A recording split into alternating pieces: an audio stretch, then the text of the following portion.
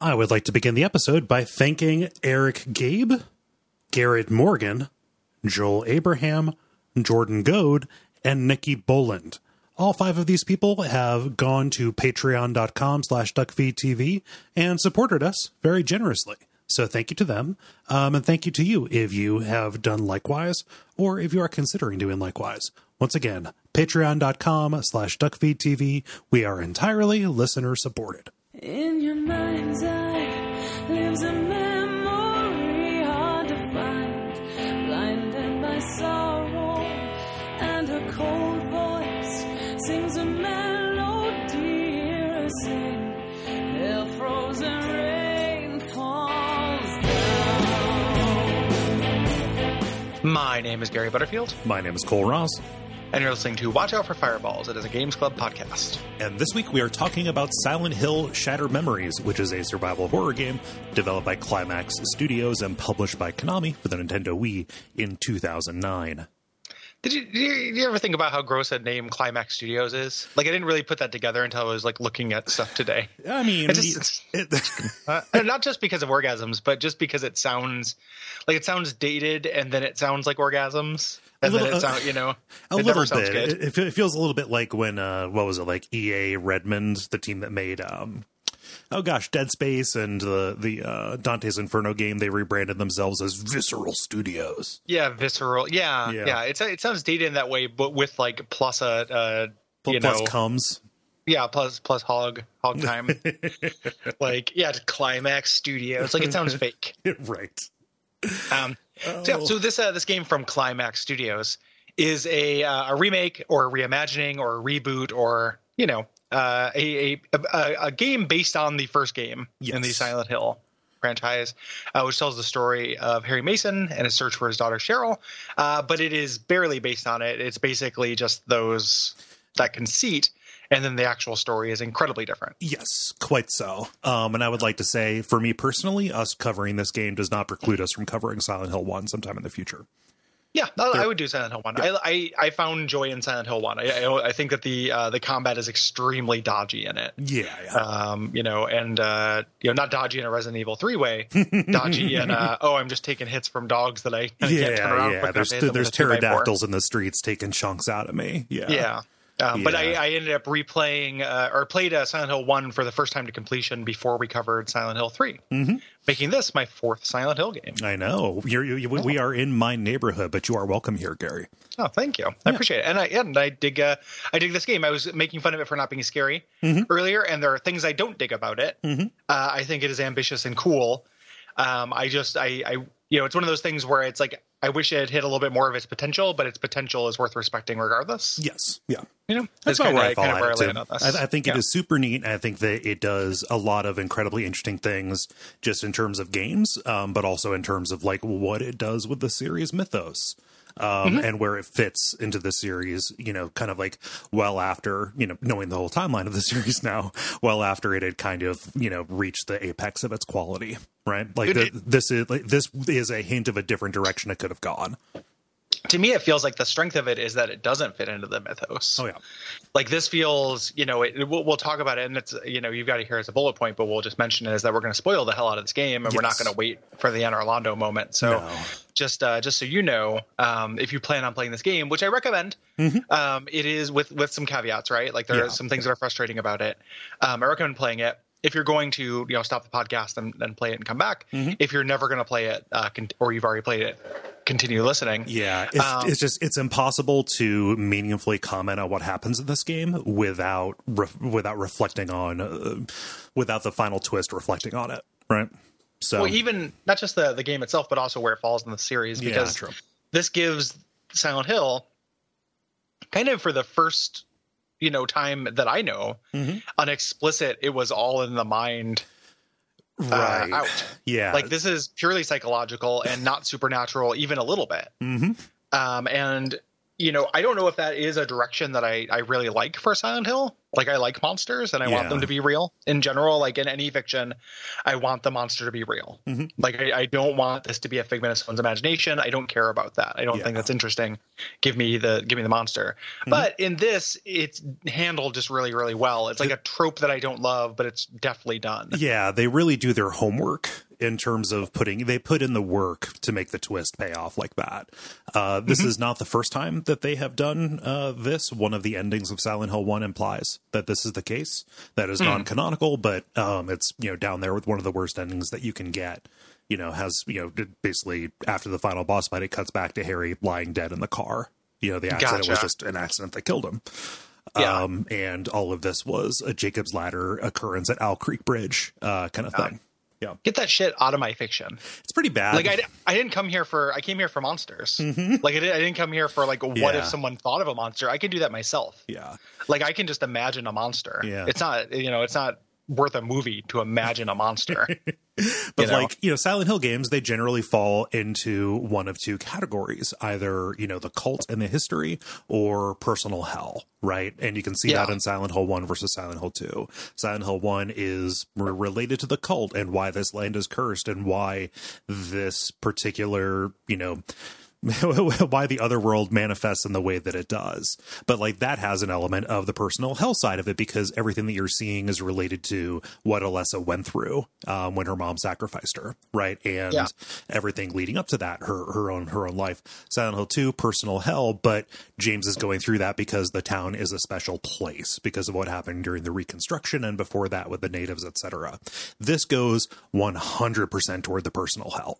Yeah, they don't, there's no marriage between those two ideas. And I do think, as much as this is interesting, I do think that Silent Hill is kind of a more interesting concept when it is a bad place where supernatural things happen that elevate these personal hell things. Yes. Yeah.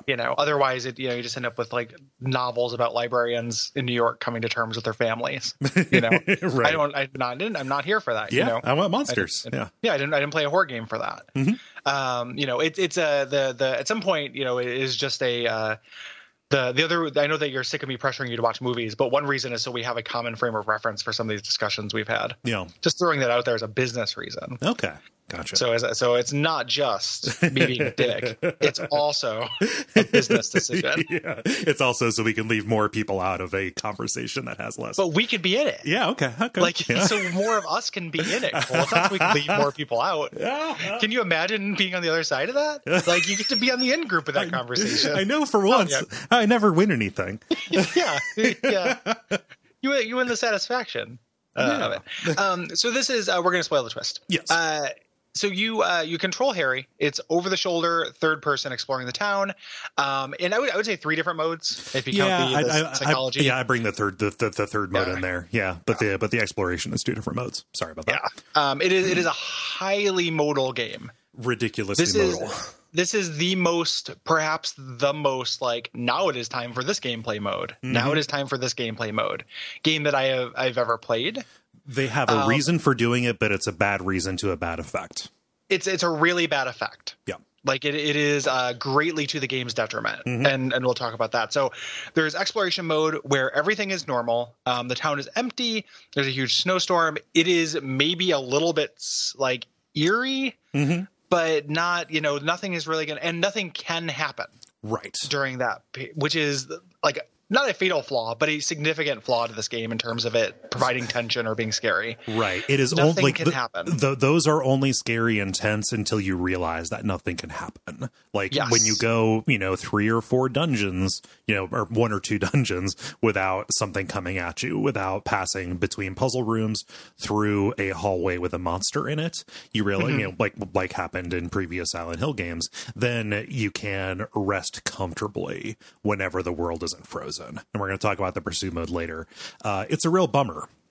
It does a lot to drain, not just like scary, because, you talk about games being scary, and it's like, even when games are not scary, they can be kind of tense. Yes. And it drains any tension from this in a way that is like definitely to its detriment in terms of appreciating its kind of bigger themes. Like it ended up having an effect of like kind of chilling my appreciation of this and making it almost purely intellectual. Yeah. Like I didn't feel very much from this game, and partly because the game doesn't do a lot for that. Like the actual story itself is sad, but I'm not having any visceral emotion during the game. I'm just kind of admiring what it does intellectually, which isn't, totally damning, but it is something that was lost with this choice. Without tension in play, there is, very little tension to be experienced as the fiction. And there, that tension in what you are doing in the game that makes a kind of catharsis that takes all of these ingredients and makes them stick, as opposed to washing off of you, right? Well, there's no, if you just know that it's downtime, it doesn't feel like downtime. Like the feeling of getting to a save room in a Resident Evil or getting to a cutscene or a story part is a really potent cocktail of not just intellectual emotions, but a chemistry that's happening in your body. Yes. Like even if you know that, there's nothing scary in a horror game, you can't be hurt. There's still at least a little bit of buy-in of just you trying to make a decision. Even if you're not scared by that decision, you're still making a choice. You're still having your reflexes tested. You are still under duress. There is no duress to be found here outside of the chase portions. And even those pretty quickly become duressless. Yes. So not only do you just kind of know hey, there's no danger. I can expect everything that's going to happen. But even once you get into those sections don't have teeth in a way that feels meaningful. So there is none of that rise and fall of your blood. Yeah. Like that feeling of there is a little bit of adrenaline in my blood, even just a touch. And then it went away and then it went back. And going through an entire Silent Hill game with none of that, or just a little bit of that in the beginning. And then the rest of it is really strange. Yes. And did surprising things to the narrative. There is almost a post adrenaline state that the previous games put you into when it's time to experience story stuff. Yeah. Where you're kind of coming down from being scared. And I think it makes you really susceptible. Yeah. To the psychological stuff. Exactly. Picture the tension as a sine wave. It is those ups and downs and kind of the gray areas in between, as opposed to this, which is just step up, step down, step up, step down. Yeah. And then the step up gets increasingly less. Yes. So as you get used to it, until eventually nothing is happening in my body chemistry and I'm just reading a book that I'm not particularly immersed in, basically. Yeah. Appreciating it solely academically or intellectually is a really good way to put this. At no point does this actually climb down the ladder to get my emotion, touch my heart, touch my emotions, get in my blood. It never really does it. Yeah. So when you're doing exploration mode, the first of these modes, the analog stick, we play this on Wii. You don't have to. It was published for PSP as well. And PS2. But so you use the Wiimote to or the Wii nunchuck to control your movement. You use the pointer to direct a flashlight, which turns into a camera when you get out your cell phone. And then the speaker on the Wii remote is your radio that's in game. It's your cell phone that you can listen to. Yeah. It does a really good, a lot of good stuff with the physicality of Wii interface. Yes. Which makes this one of one game that does that well. It's such an annoying gimmick, and I'm glad that it died. Yeah. And this game does it pretty well. This is about as good as I've seen the Wii hardware integrated with play, and it's still pretty gimmicky. You're doing little manipulation puzzles that would not be out of place, in a David Cage game, right? Yeah, they feel like they were demos to teach you how to use the Wiimote. They feel because puzzle is real generous for anything that happens in this game. A lot of times the puzzle is using an interface to turn a knob or whatever, and it is fun and tactile and satisfying, but it's not. It doesn't really engage your brain in a way. There is a weird hands-offness to this whole game that feels deliberate, but not enough for me to be oh, that's the point. You're supposed to feel hands off because it's not really you, blah, blah, blah. I don't think that is true. I think that it's just kind of sometimes a task, in a new interface. It's why a lot of, Ocarina puzzles are, what if you looked up? and they were just trying to get you to look up, and that's the puzzle. And it's really obnoxious to me now, but at the time it was kind of interesting. Here, it's just getting you used to the Wii remote and that interface. Yeah. So you go, you do use the motion controls to solve some puzzles, and there are some puzzles. We'll talk about them, like the things I would actually categorize as that. But it is a lot of like, pull this pin out of the lock to open the door. Like it's, literally just there to say, hey, isn't the Wii pretty good? This justifies it being an exclusive on the Wii, at least for a little bit. But you go about these things. Eventually you reach a certain point. Usually there's a cinematic where somebody tells Harry something he doesn't want to hear. Then the entire world freezes over in a really cool way. The other world here is about ice and snow as opposed to ash and smoke and rust. Which is another departure that they made, and I think that works. And you are pursued by the only monster in this game, these Rawshocks. Yes. Pun. Yes. So if for people in the audience, that is how you pronounce the name of the Watchman known as Rorschach. Yes. Is how that word's actually pronounced. And then the world not just freezes over, it also changes. Yes. It becomes a kind of abstract maze, which again is something that I think aesthetically looks kind of neat, and eventually became something that I thought was really detrimental to the game. Like it's neat at the start, in the middle it becomes pretty tedious, and I think it's used to really good effect as the kind of cohesion of the world stops. Like the final maze chase dungeon, I think is really good in this. Yeah. I just feel like, to me, the thrill of pursuit a lot of times in what they do, the Rawshocks, they chase you, and that's all they really do until you get to a specific door that puts you back in the real world. Right. We'll talk about kind of what they do, but to me, like when you have pursuit based gameplay, a lot of that is interesting because it's recontextualizing a space that you knew. To how to get through it. So it's like, hey, I explored this kind of languidly. Oh, well, shit, how well do I remember it? Yeah. To get chased through it. And this doesn't do that. Like the spaces are too abstract. You lose any kind of sense of place. You lose, you lose that sense, that part of pursuit.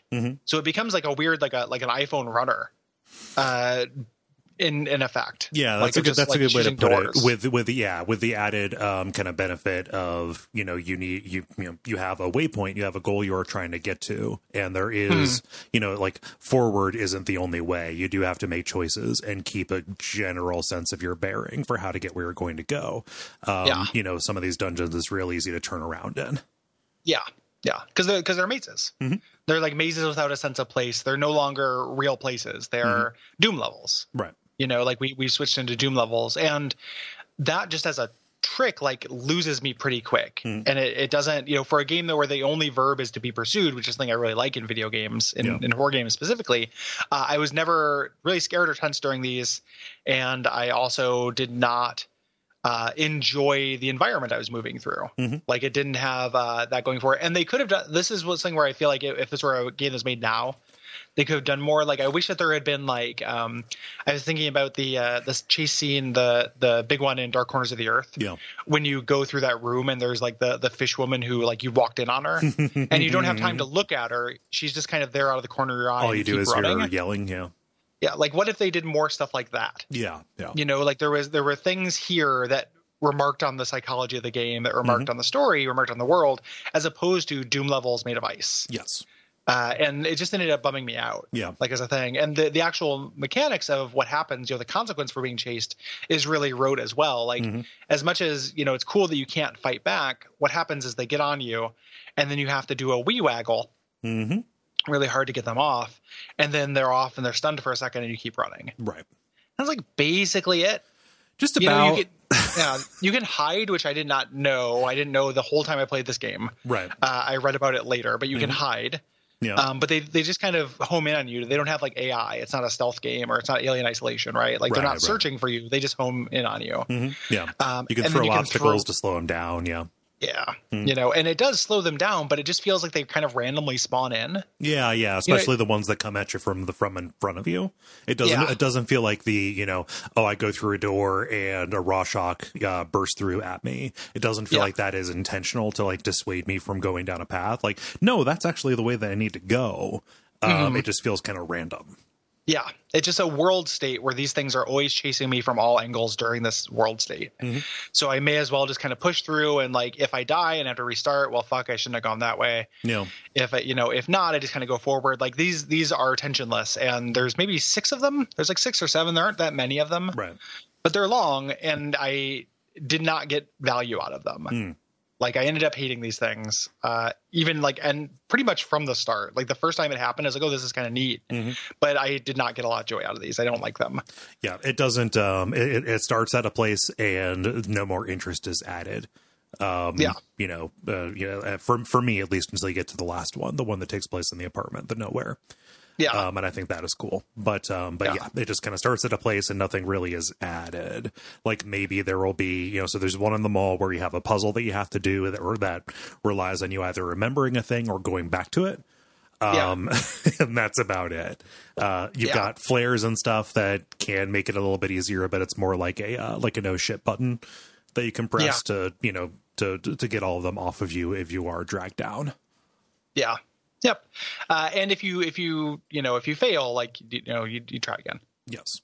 Which is okay. I'm not saying I wanted to erase your save or anything. It just, it added to the lack of consequence, added to the feeling of lack of impact of these sequences. Contrast that with other entries in the series or with survival horror games in general before this, where failure in doing poorly in combat or having like a bad dungeon for combat puts you in a much worse position for later on. Yeah. You either lose more progress via typewriter system, which is something that I can have mixed feelings about, or you barely make it and you made bad. You fuck up the metagame. Yes. Like, which is you maintaining your resources for the entire game, and there's no metagame to this. Yeah. So there's nothing to fuck up there, and it just it drained just like so much from these sequences, and it's not, they don't do it constantly. It's not most of the game. Most of the game is a walking sim. Yeah. Similar to like Call of Cthulhu, right? Like this feels like big walking sim energy to me. But the parts where it's there are actively like very subtractive to me. Yeah. Kind of rolled my eyes. Yeah. The reason that Climax took these things apart, separated monsters and puzzles or monsters and exploration, was because they didn't want to overwhelm the players. They wanted to foreground their story. They wanted to foreground immersion. And they felt that if you had to run when they were trying to show you something, that would be a detrimental experience, especially for people that they were trying to bring in, because this is a fresh start, somebody who had never played a Silent Hill game before. What that did is just compromise the product, as we've alluded to, because that sense of overwhelm is a huge part of the horror. It's a huge part of the dread. Like, overwhelm me, please. As a person who likes horror games, that is the thing that does it for me. Or cut it out. Yep. Or just make your walking sim that is like a psychological game that is not meant to be overwhelming or scary or tense, because you're not going to get it with this. Right. And just have this be the story of this, figment of imagination, slowly realizing it's a figment of an imagination. Yes. And just go with that. But it feels like an unconfident move to me. I do not like. Yeah. The third mode, which is good, which is this first person mode where you're being psychoanalyzed by the absolutely worst psychologist on earth. Dr. Kaufman. The horny drunk. the very aggressive horny drunk. Yeah, the aggressive horny drunk. All 3 of those words, like those are 3 things that can happen when you drink. Yep. And none of them are good. Like no one's like, man, I really love him. Like when he gets a few drinks in him, he gets real horny. Yeah. Like he gets real aggressive. Like nobody wants this, Like I love it when he drinks a lot. He gets real drunk. Yeah. Like this is all stuff you're just describing like a sad old friend from high school. Yeah. And it's like the point of these things is that you cannot talk. Otherwise that would give it up. A psychologist who talks more than you is not doing their job correctly, but he is definitely like just like insulting you and berating you. Like in the story, in the story, he is, the like the last resort kind of guy, the one who uses these methods to break people out. Brain boot camp. Yeah, brain camp, basic braining. Yeah, basic braining. But before before you realize that, Cheryl is, and basically like a last ditch effort at this point, it comes across as real bad. Yeah, but it's effective, right? Like it's scary. Like it does break her down, and they're great. They're fun scenes. Yeah, like they're really welcome. Yeah, every time they come up, like out of the the 2 out of 3 modes of this are pretty good. It's effective. It works in the plot. Yeah, it works to do what it's supposed to do. It's just imagining like going to a psychologist, especially knowing the twist, and just being like, "You don't get enough sex, do you? Yeah. You could stand to get laid more." Just, Jesus Christ, dude. as I swirl my rocks glass. Yeah, just it's and I've seen drinking before you showed up. Yeah, just horny drunk. Oh, yeah. But when you're in his office, he is kind of administering tests to you. He is asking you questions, and you nod or shake your head by moving the Wii remote. And he's giving these little quizzes, and this plays into the themes of the game. Usually the questions relate to what just happened in the game or what is about to happen. It also plays into kind of like the real innovation of the game, I think. Like the thing that makes this the most noteworthy, which is the psychographics. This is definitely the hook. Yes. Like if this were not in the game, what would justify the game? I don't know. Like this is the hook. This is the cool thing. It's not the Wii controls. It's definitely not the chase sequences, and it's really not the reimagining of the story, because as we mentioned, like this takes the story and just says like it was all a dream, basically. Right. Which is not an interesting way to take it. This is the thing that is interesting about the game. The game opens up with a big red warning, psychology warning. This game plays you as much as you play it, which is a marketing tagline if I have ever heard marketing. one. Yeah, like really hilariously marketing. Like, oh no, this is dangerous. I'm gonna have to get mom to tell me it's okay to play this. But what it does is it does keep pretty meticulous track of things that you do, which sorts you into 4 categories that correspond to different endings, but also change the cutscenes and individual details of the game. And this is something where like I'm not going to play this again, but I could see on repeat playthroughs, role playing making this very satisfying. Yes. Because a lot of the changes are pretty superficial, but it can be, it's interesting that like, hey, your character was super extra horny. Now there is a picture of a poster of a naked lady. Yes. On the wall here that wasn't there before. Or this character who has multiple different possible appearances shows up more scantily clad versus being more conservatively clad. This major character, their personality, instead of being friendly, like maybe they're drunk when you find them. If you have, demonstrated by looking at stuff and interacting with stuff in the game, that is like what you are, or, that is an aspect of your personality is addictiveness. Yeah. And how you remember it. Yes. Basically this is playing with the fact that, said this a bunch of times, 100%, what percentage of memories are fake? 100, right? Like you've never remembered something exactly how it happened. Right. Just deal with it. It is just true. And we all do this. It's just taking that thinking the real thing about human psychology and exaggerating it, not for terror, but again, for like interest. Yeah. Like it's just kind of interesting. Like it's not to keep you ill at ease. Right. Yeah. Yeah. A little bit uneasing, and mostly just like something I intellectually appreciate. Like, oh, that's neat. Yeah. Like, and just like the changes range from fundamental to pretty basic. The story still follows like a broad arc, but like this can impact gameplay. Like certain puzzles are altered. You go into different rooms, different things are available to you depending on how these scores go. It's a really cool system. And to understand, when you read interviews about this, they said like literally everything has a value associated with it. Yeah. And it's worth talking about. This is actually not just, choices you make, but it's also what you look at. So it's trying to get like a subconscious, subconscious, conscious kind of read of you. Yeah. So like if you spend a bunch of time looking at boobies, as the player, because you're playing a video game and it's like, you look at the boobies, not because you're, necessarily a horny gamer American, but just because, and you have nothing else to do. Right. It's a cutscene where I can control where I look, and that's it. Yeah. But it actually cares about that stuff. And it ends up being kind of weirdly meta, because it's like a thing, if I'm stuck in a first person mode in a video game and I have there's nothing to look at, there's nothing interesting, I can just move my cursor. I will look at stuff I think makes my avatar more funny. Like I will just be like, this conversation with this doctor is much more funny if I can't stop staring at his crotch, because I'm kind of bored, because You know, I can sit down and watch a cutscene just fine, but if you're Yeah. leaving, it's the same reason why in Half-Life 2, I try to climb the shelves Yes. in the background while people are explaining the teleporter or whatever. It's like, well, I need something to do. Yeah. You know, so you'll do that, and then the game actually pays attention to it. It cares about that stuff, and it's kind of neat. Yeah, yeah. You know? It's not just about the content too; it's about the pace as Yeah. well. Like it is, it is paying attention to like how seriously are you taking the search, right? Like, Yeah. are you stopping and dicking around with every little thing? Yes. You know, just the things related to that. It's an incredibly neat, incredibly comprehensive system that is absolutely the core of this game.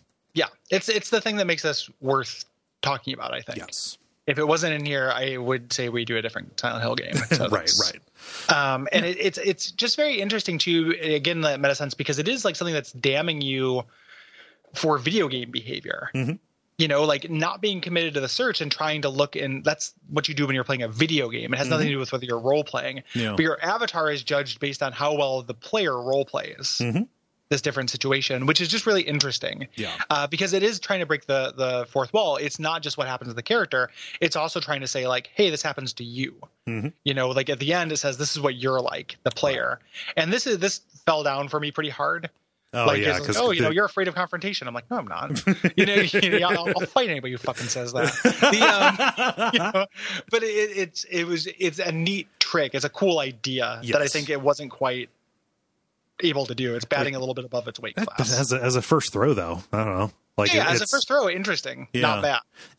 You know, and I like this. This fits in with the series. You know, remember Silent Hill 2, how it handled its endings. You know, it gave you different endings depending on how you treated Maria, or like how self-destructively you played. You know, it paid attention to like what inventory items you looked at. So like this as a continuation of that is also really satisfying as like a fan of the series. Yeah, it's a neat idea. Yeah.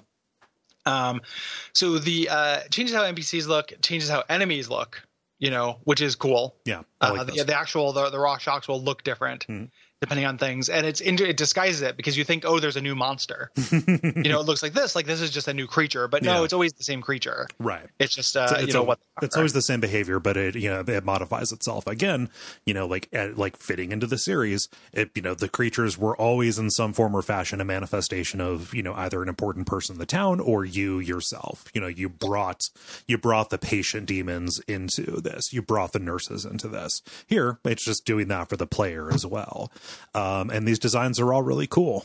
And what's also cool is it's not just like modal. It's not like, okay, all of them are going to be sexy now. It can mix and match them too. So you can have like sexy ones that are also abstract. Like it is looking at the entire like splat chart of them. Yeah. So like 4 different mutations that you can get. Like if you have a high sexual score, it'll be like, curvy and feminine. High addiction makes them misshapen and covered in tumors, which is pretty cool. Low friendliness score, like if you're just a dick, makes them appear emaciated and they have these chunks missing from them. And if you're Mr. Eye on the prize, I love this design the most. That's the one that I get the most often when I play this, is the abstract ones, which has them cut into weird ribbon-like spirals, like their body isn't all connected to each other, and different parts of them kind of look like statues. Really good. Which of these did you end up getting? They change throughout the game. I think that I never saw the addiction or friendliness ones. I think I started sexual and ended abstract. Gotcha. And that probably had to do with being eyes on the prize because I was sick of these chase sequences and ready for the game to be over. Right, so I was, kind of rushing at that point. I never saw the low friendliness ones, and I never saw the high addiction ones. Right. Maybe in the beginning there was some addiction because I think in the beginning I didn't realize until afterwards, but like I looked at the bottle of booze or whatever, and it started me on the alcohol. And on the opening quiz, I said like, yeah, I'll drink from time to time, and that puts you on the alcoholic path. Right. So, as we mentioned, this is something that's trying to say something about you, the player, but it's also the avatar you're controlling because Twist, what you're doing is you're controlling Cheryl's memory of Harry. You were in a therapy session. Cheryl is now 25 years old, and Harry died in that car crash. Yes. So this is basically you coming to terms with the man that your father was. which is what you're playing in the game. Yeah. When you're playing as Harry, you are her conception of her father, who she never really knew, because 7-year-old, how much can you really know your parents? And you start out as the hero searching for her, which is what a 7-year-old might consider their father to be. Then the entirety of the game is going through the intervening 18 years and picking up new information and picking up traits until when you arrive at the, at the therapy session as Harry in the ending, you are what he, quote, actually was. Yes. Right. Yep. And that's what the game is about. Yeah. So the chase sequences play into this, even though I do think that they're garbage and should have been cut.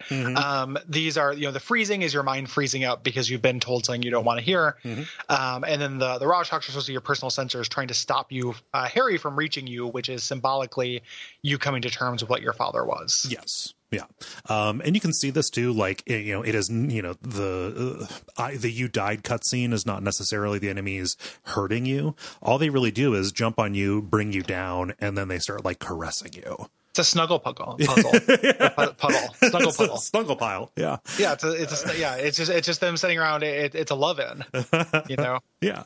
But then you just wake up back at the start of the sequence. There is no death really implied. Yeah. And the things you're finding initially, it feels like you are just learning about this town and all the various NPCs. But a lot of the things you're finding, these stories are actually thinly veiled stories about Cheryl. When I was reading about this, it seems like there are a couple of these that feel contradictory. In the moment, this is what I assumed was going on. And I think that is what's intentional. I don't know what's an editing error and what is actually a problem. There are some of them that happen to people around her. Like the stuff in the woods didn't necessarily happen to her. Yeah. It was just a party that she was at where a bunch of stuff went bad. Yeah, but bad things happen. So this is, you're getting what it feels like. You're just getting these stories of these people in the town. We should talk about how you get those. Because I also don't like this as a thing. I feel like this is a chore. Yeah. You find ghosts, like you find little distortions in the air, and then you take a photo of it. It becomes a ghost, and then you get a text message or a voicemail. I hate this. Yeah. Like this feels like an annoying chore. Just it's hot and cold. It's not fun. Audio. Yeah. Let me find an audio log. Like going through the interface to take photos is really a pain in the dick. Yeah. And it sucks because the phone is otherwise a joy. Like the way you can call every phone number in the game. It's so good. I love it. Yeah. Like absolutely love it. I adore it. I think it's really clever. I think it's really fun. The way that I have to use the camera, just suck my entire ass. Like just eat my whole ass, dude. Like I hate it. The hidden ending with UFO thing. I was just like, that sounds so tedious and dumb. Yeah. Like what a horrible gameplay mechanic that is. So just take the entire ass, like put it on Lazy Susan and serve yourself a slice, because I am not interested in that. So this is, and I was doing it because I wanted the story. Right. And I I had that moment where I was like, oh, I can just read these on fucking wiki. Yeah. Like, what if I just read all these in aggregate at the end? It'd be fine. It'd be fine. Yeah. So, like, not all of them are based on pictures. Some of them are just based on proximity. But what'll happen is you will walk in and you will hear radio static while you were in the entire room. And it will be as loud as it can be when you are in the half of the room that the object of interest is at. And there is no more feedback. And you have to stand next to and look at the object that will explode with the psychic energy or whatever. It is a very bad hot and cold game. Yeah. Real bummer to get something that is actually the content of which is neat. Yeah. And, important to the story. Yeah. Yeah. Adding the cell phone makes this, I mean, it's a good addition, with the exception of, that the way that they were the camera. Yeah. Yeah. Anything with the camera, I think, is lame. Yeah. Everything with the map, everything with the phone is great. So when you finally, as Harry, as Imagination Harry, get to Cheryl, that's you arriving in reality. Like you actually walk into the psychiatrist's office, which is awesome. And then the ending kind of articulates based on what Cheryl thought of you, whether she can accept who you are and what that is, what that looks like. Right. And you get these kind of endings that are basically a true memory. Of what your dad was like. Yeah. Throughout the game, the game opens with like a VHS home movie. And when it reaches a certain point, it always rewinds, and you're watching it over and over again. Cheryl saying, "I love my daddy." The ending, like the actual ending after, like right before the credits, after she leaves therapy, is showing what else was on that tape. Yeah. Yeah, it was a Price is Right rerun. Yeah, that her daddy was on. So do And won. America. Yeah. He got $1 in the final showcase showdown, but flubbed it. So it's the That's the way it goes. he said no whammies so many times, but what happens when he got a whammy? Then he got chased to the ice zone by the whammies, and it's no good. I got the ending where the dad and the mom fight, and then the dad explains like, hey, we don't love each other, but we still love you. Right. Yeah, That's what I got as well. Yeah, that's but we'll talk about the other ones and stuff. So this is the second Western developed Silent Hill game. After the same team made Silent Hill Origins for PSP, which is by reputation not good. I have not played it. I just recently streamed it. It's not great. Yeah. People do not like it. No. Konami had a lot of pots in the fire at this point for the Silent Hill series. They didn't really know which way to go with it, and what ultimately became Silent Hill Shattered Memories was these 3 different proposals for different games that they just kind of wrapped up together. Any of these would have been interesting, like Brahms PD, the rail shooter one. Like, I don't know, I'd probably be down. The Umbrella Chronicles is cool. Yeah, we're both defenders of those Resident Evil Wii games, I think. Yeah. But like it alternated action segments, where you were shooting stuff, and then the therapy segments, which would impact the action segments. So you have that a little bit there. You had another one which was a little bit more conventional. Was codenamed Cold Heart, which had de-emphasized combat. Combat was still there, but that had the snow and ice. There was like a body temperature survival. Yeah. It was like a survival game. And the third one was just remaking the first game. Right. Which they wanted to do because it was the 10th anniversary, and it would have been a much more straight up, or less straight up rather, remake and more like the movie. Right. So instead, though, they did this, which is kind of took elements of all of them. Turnaround was really quick. It was announced in May of 2009 and released that December. So very quick. I mean, I'm sure work had been done before then. Oh, yeah. I'm sure it wasn't developed in 7 months. But it would be ridiculous. This would be on epic suffering. Yeah. The team, kind of the intention was the team wanted to start fresh and make this entry point for new fans, but also they serve the previous fans. Yes, as well. It's not disrespectful to the legacy. Yeah, as a fan, I feel serviced. Like every location from the first game is present here, like right down to really minor ones as well. So like in the first game, you go to a church that's called the Balkans Church. Here, that's a nightclub that one of the characters works at. Yeah. And there are these echoes and rhymes that happen with all the different characters. What they do with Dahlia, I think, is really cool. I was super into seeing how these different elements were going to be incorporated and changed on my first go through, and every go through, I am just real happy with the decisions that they made. Yeah, lots of Easter eggs. Yes. The music was done by Akira Yamaoka, who did the music and sound design for this again. This is a Silent Hill veteran. This is the last one that he worked on. Yes. This is, I believe, the last soundtrack that Mary Elizabeth McGlinton worked on as well, doing vocals. Really, though, the only mainline Silent Hill that was after this was Downpour, and that used a completely different sound team to its detriment. This is also different because the soundtrack is dynamic, at least in the chase scenes. There had never been dynamic tracks before. So they respond to the action of the chase. This got the Wii version is the original version. It also got ported to the PSP and PS2. I think you'd lose all that interactivity and it would be really boring without it. Yeah. Not so much that I would like, there's actually, I mean, we didn't really talk about this earlier. Like part of the reason I think I didn't like the chase sequences is I never totally got used to how this controlled. Yeah. I always felt a little bit like the camera was the wrong distance from my character. Yeah. It feels really close up. Yeah, I kept like turning around on accident and because when you turn around, when you get close to something, you leap over it. Like very early on, there's that playground and I kept just like leaping over that waist high fence over and over. And I was like, this is fucking clown college. Like this is happening to me. What am I playing Metal Gear Solid 2? Why do I keep accidentally doing things no one has ever accidentally done in their life? And the whole game, I kind of struggled with it. It was never like pointing the flashlight was smooth. But that was it. Like anytime I was moving my guy in tandem with that, It didn't feel great. Like and it made me wonder whether I would prefer like a more traditional dual stick setup. But then, unlocking a door would be annoying. Yeah.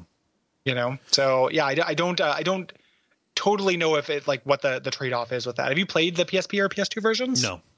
Okay. Yeah, I'm curious what they're like. They're expensive, weirdly enough. I mean, just those systems are easy to emulate. I could get over that, but just like I in the past, I had figured, I don't have the Wii version. That's definitive. Mm-hmm. Yep. Sold pretty well. Got some good reviews. This is like in that 7.8 corridor. Yeah. Pretty well regarded by fans of the series. Like I don't hear a lot of people who, that's a fan base that is really hard to please. There's not an awful lot of shade thrown at this. I think that it is accepted as like a good departure. I don't know what the circumcision content is or is not in this. Well, it's weird that the Moyle flashback is extremely weird with the Wiimote. I know, especially because it's about because the game, with Cheryl. That's weird. Yeah. But I mean, you're circumcising the memory of her father. Oh yeah. You had that memory of your father getting drunk and circumcising himself. With a cigar cutter. Yeah. Just Otto Moyle syndrome. Yeah. Fucking yuck, man. Ow. Yeah. So there's no follow-up to this. Elements of the chase system were incorporated into Silent Hill Downpour. And I don't know, this comes out at a weird time in terms of pursuit-based horror games as well. It feels like that would become much more common in the 2010s, shortly after this came out. Like this is a year before Amnesia, which, emphasized pursuit even more than Penumbra, etc. It is a weird inflection point, I think, 2009 in this particular game. Mm-hmm. No, and it has I didn't know this going into it, but this is written by Sam Barlow. Yep. Who is the dude who did Her Story and Telling Lies, and it makes actually a lot of sense. It does. This as a early lead work. He's done. Yeah. And if you look at his game, his gameography or whatever it is, the list of games he's made, like this is the first kind of standout into more narrative heavy work. Like he was one of the leads on Silent Hill Origins, but his hands were really tied on that to make a pretty traditional Silent Hill horror game. And this is kind of what got him in that direction. Yeah. As somebody mildly cooler on that guy's games than most of my peers, I dug this. Yeah. So this is probably my favorite Sam Barlow game. Yeah. Weirdly enough. You might not be alone in that. Yeah. Yeah. I mean, I'm probably not totally alone.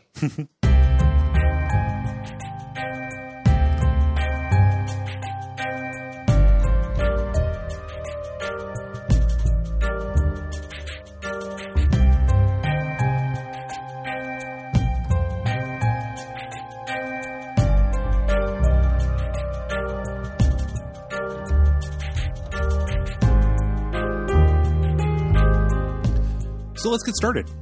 We've got this opening. We've got a home video that's going to recur throughout this. Harry is taking Cheryl to an amusement park. They are putting their heads through a little painting and taking a picture. He is the knight. She is the princess. He's protecting her from the dragon. And she says, "I love my daddy." And then rewinds to watch that over and over again. Really, really loves her daddy. Yes. I want to go to this amusement park pretty bad. It's pretty good. Like, I want to go to the dragon and medieval themed amusement park. There's always one the Dragon Wagon, like dragon themed roller coaster, but an entire theme park. Get out of here. Yeah. Like, I would never look badly on my father if he took me to something like that. No. One of the best mini golf courses I went to was it was down in Myrtle Beach. As a kid, it was all medieval themed, and there were dragons and fire effects and stuff like that. It's good. Yeah. Yep. Into it. But that gives way to the opening credits where we see Dr. Kaufman pre-gaming it. Yeah, pre-gaming his therapy session. Yeah. Pre-gaming his work, which, understandably, we all do that. I just sat down drinking some scotch before I recorded. Yeah, no, it's funny, not sad. Yeah, it's funny, not sad. And Harry drives down a snowy road here. And then Kaufman rings his new patient in and Harry crashes, and I really thought Harry just arrived and he was just gonna walk out and get to go into the therapy and I'm here. I flipped my vet, but yeah, I made it. Smash. Gotta get to therapy. I don't want a late fee. Don't want a late fee. Smash. Man. And it's like, this is in retrospect, this is a pretty big hint that you're not Harry getting therapy because you just got into a car crash. I know, right? It's not doing any of the semiotics of flashbacks. Right. You know, it's just it'd be really funny if you rolled out of the car and walked into therapy, Head bleeding. Yeah. Would you like a drink? You know, just so Kaufman rings his new patient, and his secretary also has to work at night, which is sad. Mm-hmm. Harry passes out after he crashed. Yes. And this brings us our first therapy section. We're going to go back to where it all began. And Kaufman gives you this short personality test. This sets a couple of starting values, so you get a little bit of what the world, has a little bit of impact on the world design for you, but it's asking pretty basic stuff. Do you make friends easily? Do you drink to relax? How sexually adventurous are you, etc.? Yeah. Yep. Just yes or no questions. Very simple. Mm-hmm.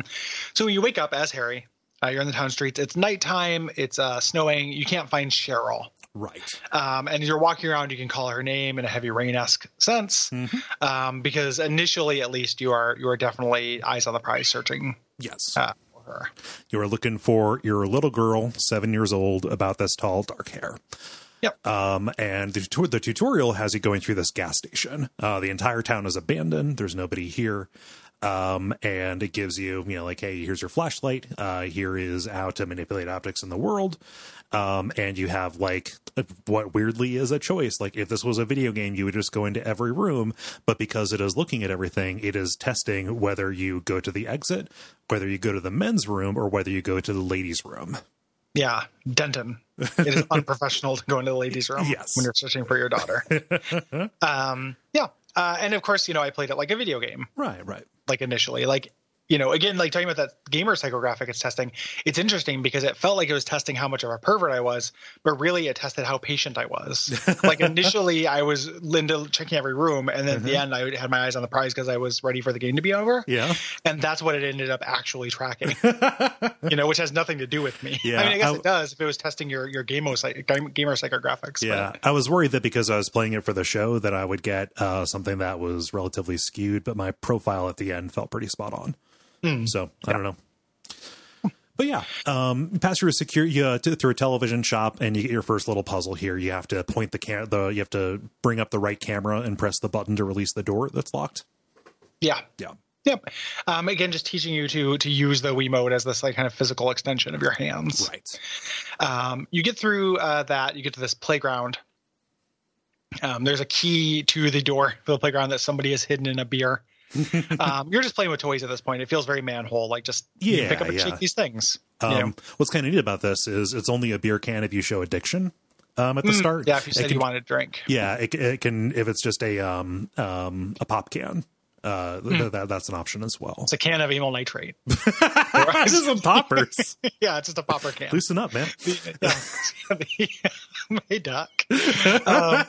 So you get out, and depending on, again, this is also a psychographic thing. You can either there's a diner or a bar. Yep. That you can go to here. I did say I drank, but I did get the diner here, so I don't know what's up with that.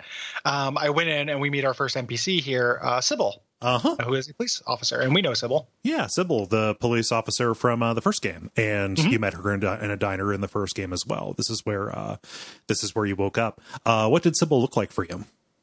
Like a straight up police officer. Okay.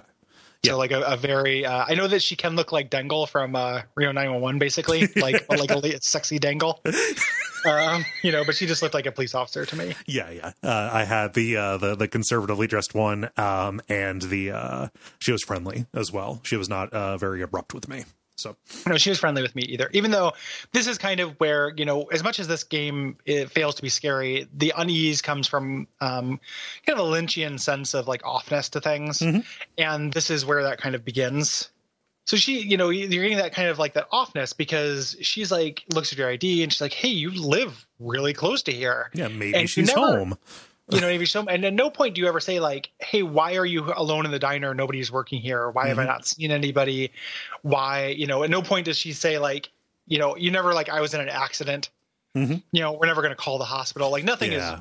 Well, you say, "Hey, I was in an accident," and there is like the main way that Sybil's attitude toward you can change is if she is concerned that like, "Hey, you hit your head and you are obviously unwell," or she can say, "Hey, this isn't adding up, and you're committing crimes." Yeah. But she doesn't do anything about it regardless. Right. You know, she's not acting like a civil servant. You can call 911 before this, you know, and you're not getting good results from that. Right. You know, either they don't hear you or it's out of service. I think you can do it multiple times during the game. You get different results. You know, the lines are overwhelmed or whatever because there's a storm, but it doesn't add up to the player. Yeah.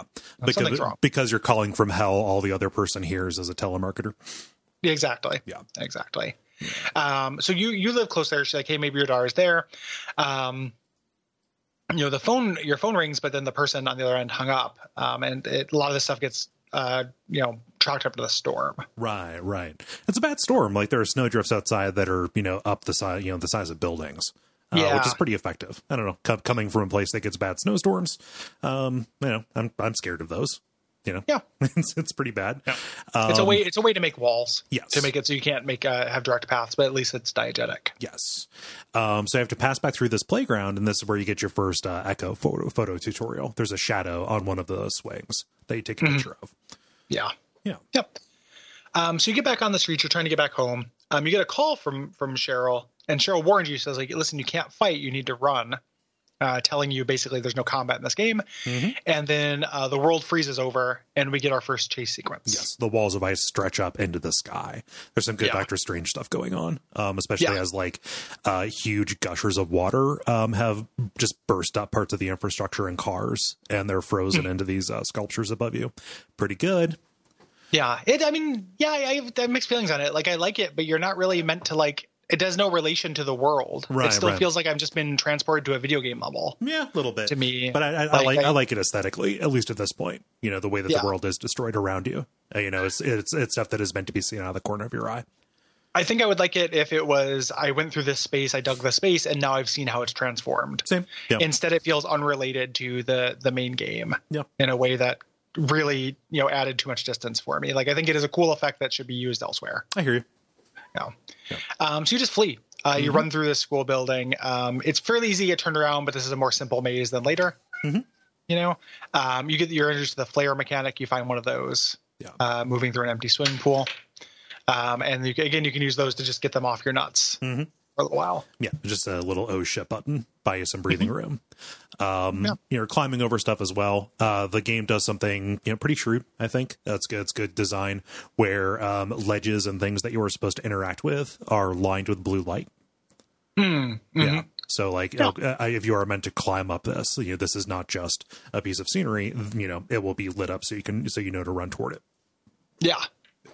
So at least initially, these are not very frustrating or difficult. Right. Which is probably good. Yeah. But eventually you just climb over a fence and you drop on Levin Street, and things are back to normal, at least, you know, as normal as they can get when you are a dead figment. And the focus shifts back to Kaufman and it's coloring time. Yeah.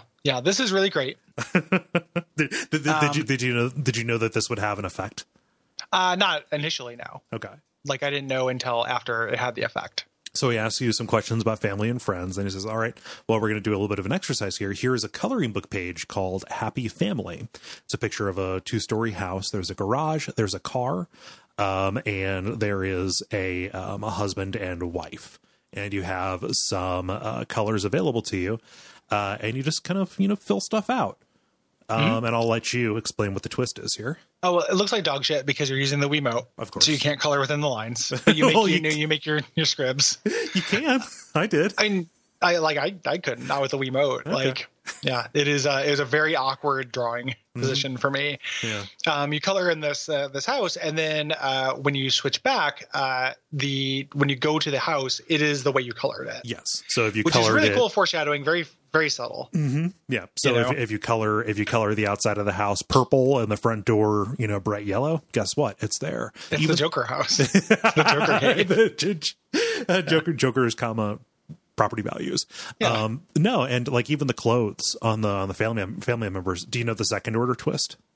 What is that? So the second order twist, the attitude of the people who answer the door is informed by how quickly, basically how seriously you took it. Oh yeah. So like if you just like, scribble some colors all over the place and get out of it to go past it, they're going to be really abrupt with you and you'll be really abrupt with them.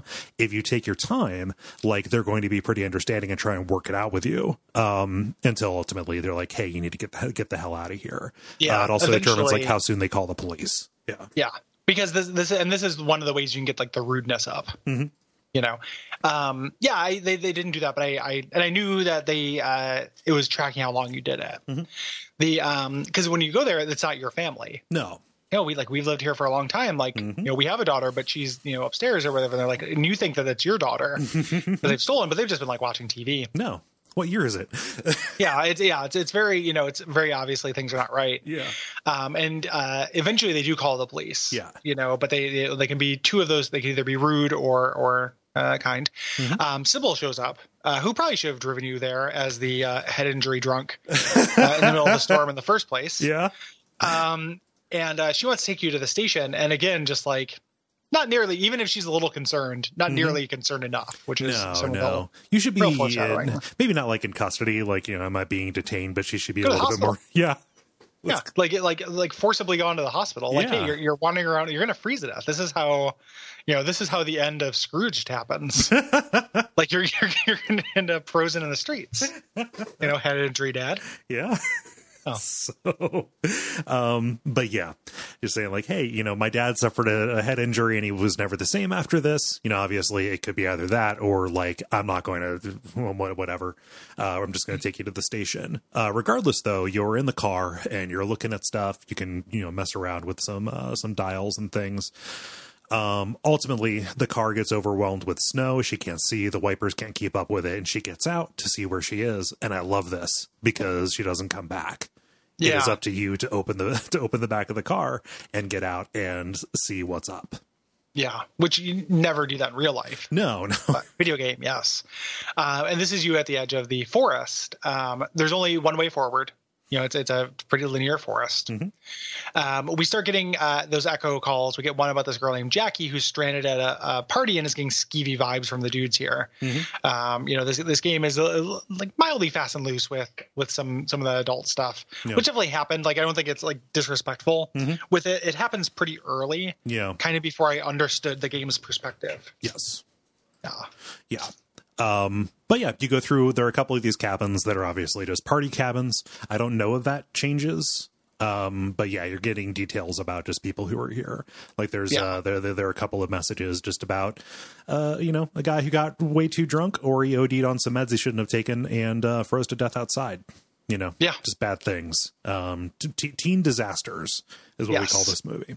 Yeah, the Freshman Part 2, the future Verve Pipe albums is what's going on in these cabins. Real bullish on the future of the Verve Pipe. Yeah. This game has a huge Verve Pipe. Of course, at the end, it just told me I liked the Verve Pipe. It was really weird. Like the psychoanalysis was way off. And I was like, no, I like the Verve. God. Yeah, completely different. Yeah, totally different. Not that different. So you pass through a pumping station. There's a text message about, some guys who spiked a girl's drink so much that she died. The story here is that this is a party that Cheryl was at. She fell into into the bad crowd in high school. Horrible teens. Yes. And these woods are mostly empty. I found myself getting turned around quite a bit, had to rely on the navigation a lot. Yeah. And when you get to a large spooky lodge with lots of taxidermy animals, Sybil calls. She's coming after you. You should not have gotten out of the police car. Yeah. She was still pretty nice to me about this, but she was worried that I got out. Yeah. She's coming because, hey, you shouldn't, head injury dad, you should not be out in the snow. Massive headwind Harry. Yeah. So, hey, there you go. So you get to the cabin with this bloody door. You need to get the key from, this bloody wallet. This girl who's been bloodied again, bad teens. Yeah. And inside, there's this kind of apparition, this shadow apparition crouching at the far end. When you alert her, she runs. And this is like a little ghost little girl. Yeah. You know, it's a tiny spirit child. Yeah. And now we got a chase sequence. The world freezes over. Mm-hmm. Yeah. This is a place where Cheryl hid from the teen disaster teens. Yes. Yeah. Yeah. The world freezes, and you've got to run through this forest. It constricts the possibility space and makes it more corridor-y, but, you know, I ended up running around in circles quite a bit, and you have to run to a different part of the forest park that you have not been in before. Mm-hmm. Yeah. Yeah. Yeah. So, you know, you run through it. You eventually run to this cabin where you see a family of ice sculpture of a family. Mm-hmm. And when we get to this, we hear this echo from one side of the conversation. This mom wants to come home because the dad started drinking. This can change. I think I got this scene because I had a higher addiction score at this point. Mm-hmm. The calls later, the complaint about the dad was that he was spoiling Cheryl. Yeah. I think I got some lasciviousness here. I think I got some dad philandering Gotcha. going on here at this point, so I must have been too horned up. But it all ended up evening out in the end. Yeah, this is still pretty early on when I'm just, you know, pushing the seams. Mm-hmm. But like at the end of the call, you hear the sound of like a toy piano. And like it is playing a tone and it is making different farm animal sounds. The puzzle solution is to find that toy piano that's just down by where the kid is and play that same tune. This is actually an echo of a similar, but though much more difficult piano puzzle in Silent Hill 1. Yep. Yeah. When you do so, the second part of the call comes through. The daughter had cut herself on broken glass. Right. Kind of through that. So you run through go through this, you get to this other lodge, you run through it, the world thaws out, and you reach a bridge near this overlook here, the Bryant Overlook. Yeah. There's an abandoned car here, and there's a scarf and a prom corsage on the passenger seat, which, you know, bad teens. Take a photo, and we hear a young girl warning a man who's pressuring her into sex. Yes. She's like, I'll call my dad. So, you know, maybe not Cheryl. She won't call her dad. Right. Or, you know, maybe she thinks her dad's still alive. Just maybe. You know, pretty twisted around the axle on the whole dad thing. Yeah. Yeah.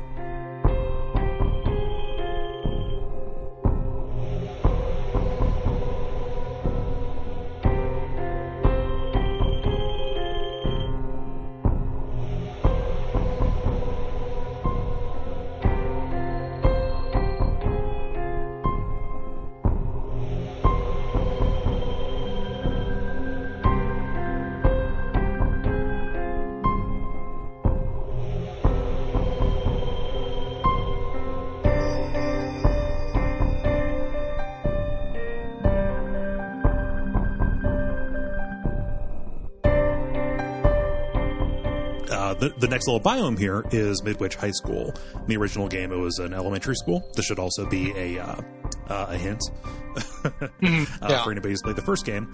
But you hop over a fence and you end up in this football field. And Sybil calls saying, hey, the gym is sometimes used as an emergency shelter. You know, Harry thinks, okay, I should head that way because, you know, she might have gone there. Yeah. Yep. We cut over to Kaufman. And he says a true thing.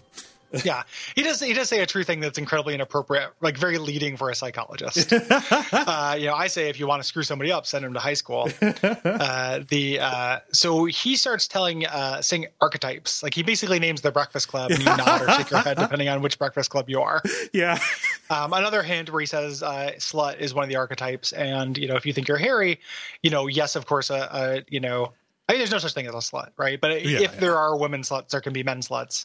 But it's not something that's commonly applied to men. Yes. So kind of foreshadowing here. Yeah.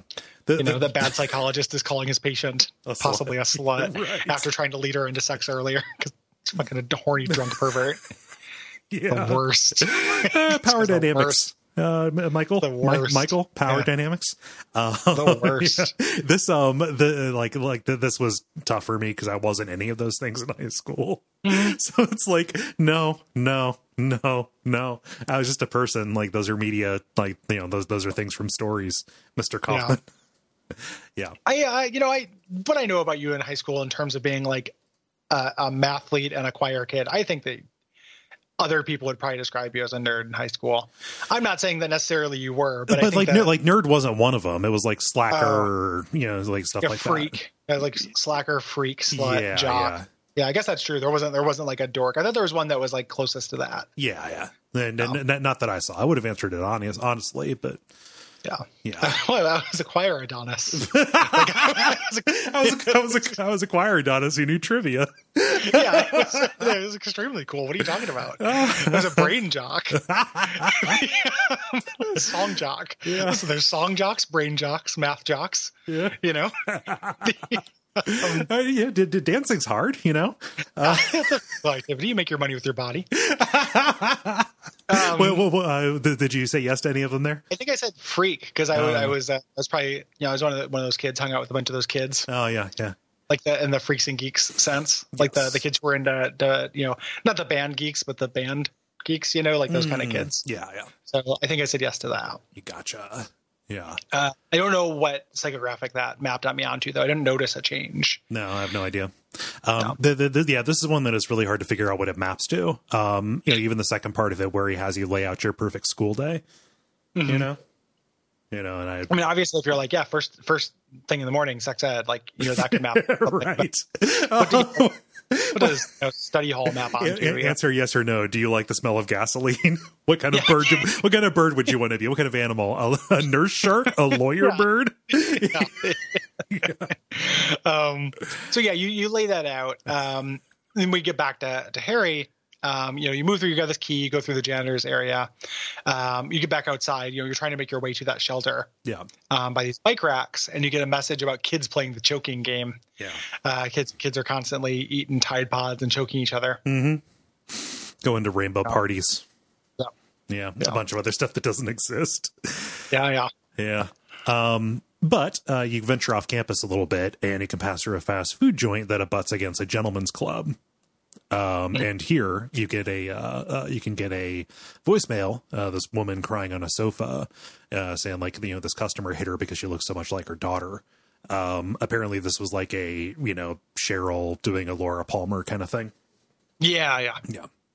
There's in downtown Portland, there is a Mexican restaurant that shares a wall and a bathroom with a strip club.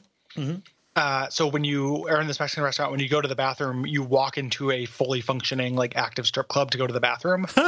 It's really wild. Like, it just feels like you open up into a totally different world. Like, the music is different. There are naked women everywhere. Yeah. And then you go back and you like finish your quesadilla or whatever. Yeah. Pretty wild. It's like, yeah. Why didn't you take a quesadilla to the girls, Gary? I should have. I should have just tucked one into the G-string. Yeah. Just like a series of quesadillas splayed out like ones. Just give her a wedge. Give her a fucking wedge of your dia, man. Yeah. Here, have a slice of dia, ma'am. So you eventually get back to the school, like you're kind of making your way, and this is all pretty contrived, the way you have to go off campus to get back on it. Yeah. Like, it's just snow. You see the ghost of the girl, you see the ghost girl on the bench. She runs away and you get a text message. And it's a girl in the story whose boyfriend breaks up with her because she's too closed off. Yes. So again, this trauma has wide reaching effects. Mm-hmm. You eventually get into the school, and you can move through different places. There's a planetarium and the art studio, mm-hmm. Which I also choose the art studio because, of course, I did. Yeah. And there's a little miniature puzzle here. Yeah. This is neat. I think this is about as good as the physical manipulation gets. Mm-hmm. As far as these puzzles go, because there's an easel that has like a still life sketch, and you have to take the different objects and arrange them as they are in the still life. And there's a light that is casting a shadow, and to unlock the door, you have to call the number that the shadow reveals. Mm-hmm. Yeah. No, that unlocks the door. At this point, I got a text from Dahlia as well, but it was not I don't think I got a sexy picture here. I do not recall exactly what I got, but I don't remember getting this. Yeah. This was a huge thing for me when I first played this, because Dahlia's a villain, right? Yeah. And to have her texting you in a very familiar way. So for me, she texts a picture. She's, standing on a bed, and she's dressed up like a punk. She's like, hey, like my new look. Mm-hmm. That was the version of Dahlia that I got. Kind of not the overly horned one, but the one who was like, hey, it's you and me forever kind of deal. Yeah. Yeah. Yeah, it wasn't. Maybe you were just remembering it differently. Like I did not think of it as sexy necessarily. But yeah, Dahlia is interesting in this. Plays into some stuff with her father having an affair. Yeah. So you eventually get to the gym, but it's not a shelter. It's set up for a reunion, and there's just one person there at the reunion, which is I love that. Like that's a very creepy. Like what if there's a high school reunion and only I showed up? Yep. I like that a lot. And a woman walks out and sings her song, and it is a cover of what is this song? Why can't I remember it? It's gonna drive me crazy if I don't remember it, so I'm gonna find it. Okay. Here, you continue. Yeah, I will continue. But yeah, she comes out and sings the song. It can actually be, I think, like 3 different variations, depending on your psychographic profile. And she can be dressed up in a bunch of different ways. She can either be in comfy clothes. She can be prom queen, dressed in like a prom kind of dressed, or dressed in a very slinky, like very revealing nighttime gown kind of deal.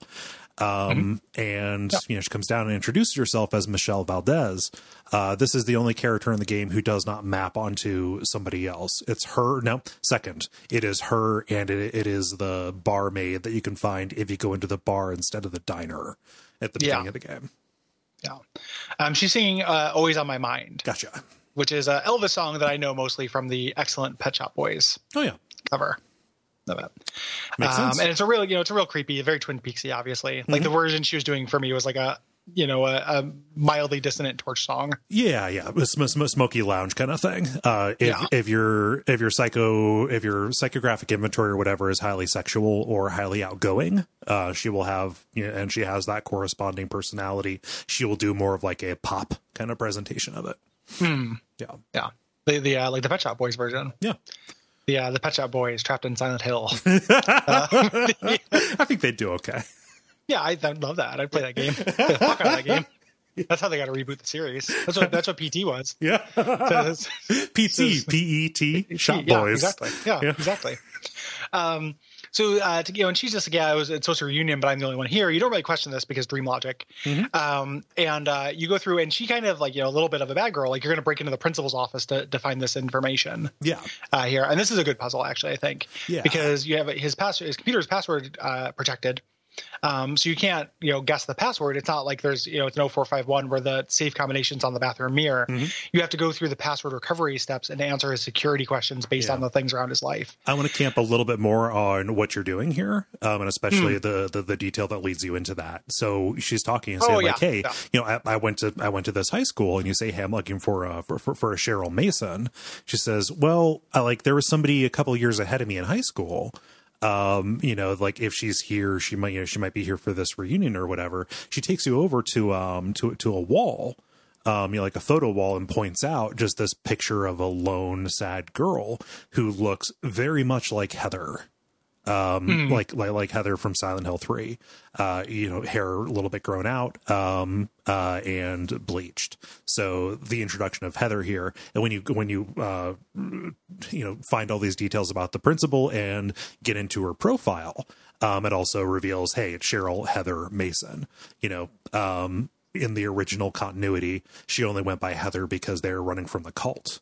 And that's, Cheryl was just a name that she didn't use. So that is another hint for you that okay, this is continuing. There may be something more about this, that she, the actual Cheryl that exists and that I'm going after is the grown up version. Yeah. And it's weird. You're like, oh, that's not a super common name. This, obviously gives you pause. So that's why you're going in to get the files. Yeah. I missed that point. You do the computer reset, puzzle. Which is generally good. And we find out again, even though it is my bitch of an ex-wife, it's not, it's a little bit cranky. Oh, my best friend, my dog, I love him. He's so good. Yeah. It does feel like somebody, I don't know, just vamping. Yeah. The place my life as I knew it ended, the picture of Hawaii from the honeymoon. Yeah. But once you actually get in there, we do find out that the student that Michelle's talking about is indeed your Cheryl. Yes. She moved off 11th Street. She no longer lives there. That's why, in your mind, you're like, oh, that's why that family was there. Actually, it's because of time stuff. Yeah. She's in the shady part of town. Yeah. You try to call her number, and Dahlia answers. Yeah. Weird. Hey, fuck off. Wait, what? And then the world freezes. Yeah. Yep. So you have to run back around the school to get back, to get back to where you were. When you get to that the waypoint, the door is barred. Yes. Because women are in front of it and they're frozen, blocking it. Yeah. And this is the first time the game has you venture back out into a chase sequence to get to 3 particular places. You get messages. You have to go and take these photographs of these embarrassing scenes before the door will clear. And it sets waypoints here. And you go back around, you make another lap, and it's like, 2 figures talking in a hallway, somebody taking a shower, and something else I forget. But all of them are just blackmail photos, like pictures that the mean girls have taken of Heather in order to like basically extort her and bully her. Yeah. Go fuck your selfie. Yes. So we eventually get through that, makes the women shatter on the door so you can get through it. And you step outside the no longer ice world. Michelle is there, and she's like, "Hey, I'll take you. Let's get inside. Like take you to this club where I work. Harry's never heard of that, and then we'll drive there. Like I'll give you a ride. Yes, to Cheryl's new address. Yeah, your interaction with Michelle can change depending on how horned up you are. For me, because I was high in friendliness, it was more like her talking about her bad relationship with her boyfriend, John, this long distance relationship, and the two of them kind of bonding over a shared love of churros and that, chocolate sauce that you dip churros into. Yeah. I definitely had her talking about John, but I was giving her advice about relationships in general. Like we did not bring up churros. No. It was about, I think that at some point she talks about, like she asked you a philosophical question about like relationships. Gotcha. And it wasn't like love at first sight, but it was something like that. And you're like, yeah, of course. Like my guy went all in on it. Yeah. So I don't know what psychographic that was. Probably like high family value. It's probably a high family value one. Yeah. Because that's what my ending corresponded to, I think. Yeah. At least in part. You get to the club. And Michelle asked you to go up to her room to grab her car keys. Here is a thing where you can fuck up, change your psychographics a lot by like digging through her underwear and flipping through her medicine cabinet and all this stuff. You can be a real monster up here. Yeah. I messed with her cookies. She has a cookie jar that you can try and open up, and she yells at you like, "Hey, don't mess around with my cookies." What's that? It's a metaphor. It's like basically digging your hand around the clit jar, dude. And you know it. Gary, can I ask you a favor? Never say clit jar again. I said no. No more favors that restrict my free speech. I will have the government enforce this. Man. Hey, blame Sam Barlow. Yeah. For making a very obvious metaphor. You get a text up here, and the content depends on. It's always from Dahlia, but for me, because she was just like the exciting adventurous one. She's bored, but she can say like thirsty or horny. It doesn't say horny. She doesn't come straight out and say "Mama, horny, Michael." But but she does imply it. Yes. If you read between the lines, Mama is indeed horny. Yes. You come back down, and Michelle is having a drink. She asks about your wife, and you get upset. Yeah, at this point. What do I know? Nobody has talked about my wife so far. That is not the way it's supposed to go. Yeah. Let's talk about you. Yeah. Yep. So you go to the bathroom to splash some water on your face, and when you come back out, Michelle has been replaced by Dahlia. Yep. Very confusing. Here in the flesh, and like in the game, you meet her in the balcony for the first time, whether it is a church or whether it is a nightclub like this. Harry is incredibly confused, and Dahlia, again, depending on the personality that she has, is either kind of like rolling with it and saying like, hey, yeah, you've been like this before, or, completely focused on either sex or drinking. Yeah. So, she's going to drive you. She's still, you still need a ride. You get in her SUV and she's driving like a crazy person. Yeah. And she's really mad because you're like acting like you don't remember who she is. And she's like, are you fucking kidding me? And at first it's like the characterization here is really great. Like at first she's like kind of like, oh, she's kind of teasing you about it. But then there's like genuine hurt. Yeah. There. She's like, oh, you're somebody, I'm this person and you're somebody who I used to think was like a lot of fun to hang around. Yeah. And then it actually gets become, get kind of the core of it. Yeah. She's saying like, hey, do you remember who Sid and Nancy are? And revealing this like, oh, you named her tits. They're Sid and Nancy. Yeah. Extremely weird. Yeah. Especially considering what happened to Sid Vicious and Nancy. Yeah. Not a bright future for them tits. No. But one of them will be played by Gary Oldman at some point. So, so good for her. So good for that. Yeah. One of her breasts will say incredibly inappropriate things about the guilt of Roman Polanski. Yeah. Oh, no. Okay. Sorry, I went more depressing with it. Okay. So as you're moving through, you will get to this drawbridge that is up, and you have to get out and go to the control room.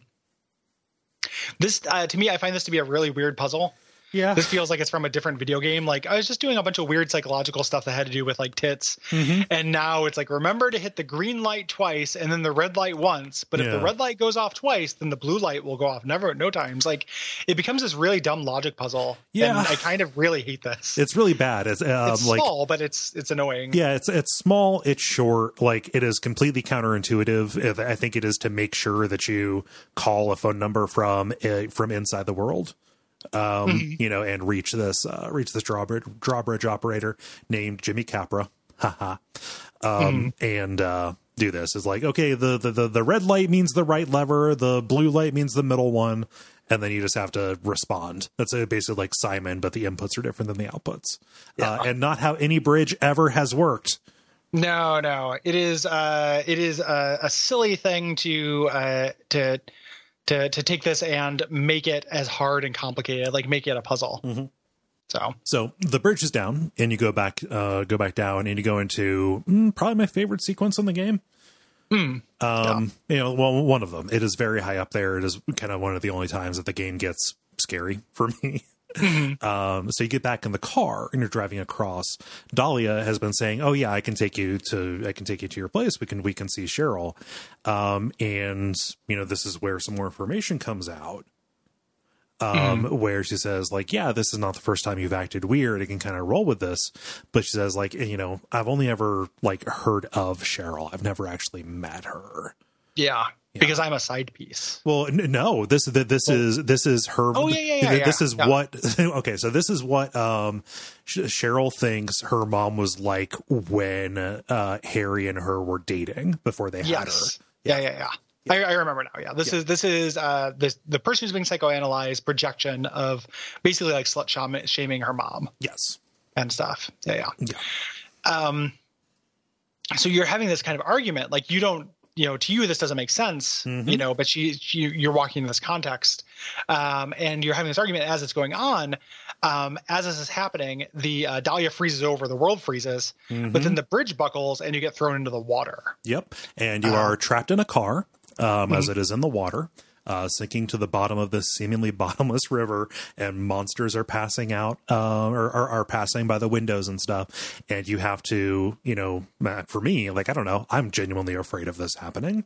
This was, terrifying when I first played it. You have to figure out what to do to get out of this car and escape. Yeah.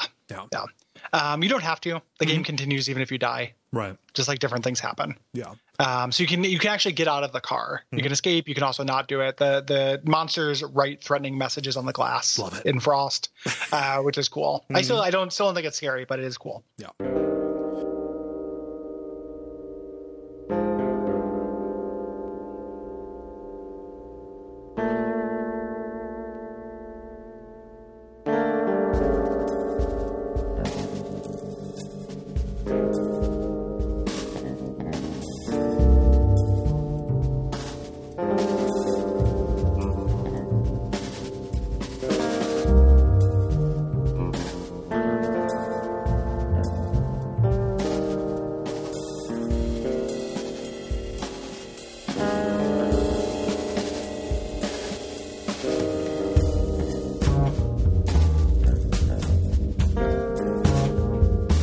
When you wake up, you were in another Kaufman portion. You're in a psychology part. He starts talking about death.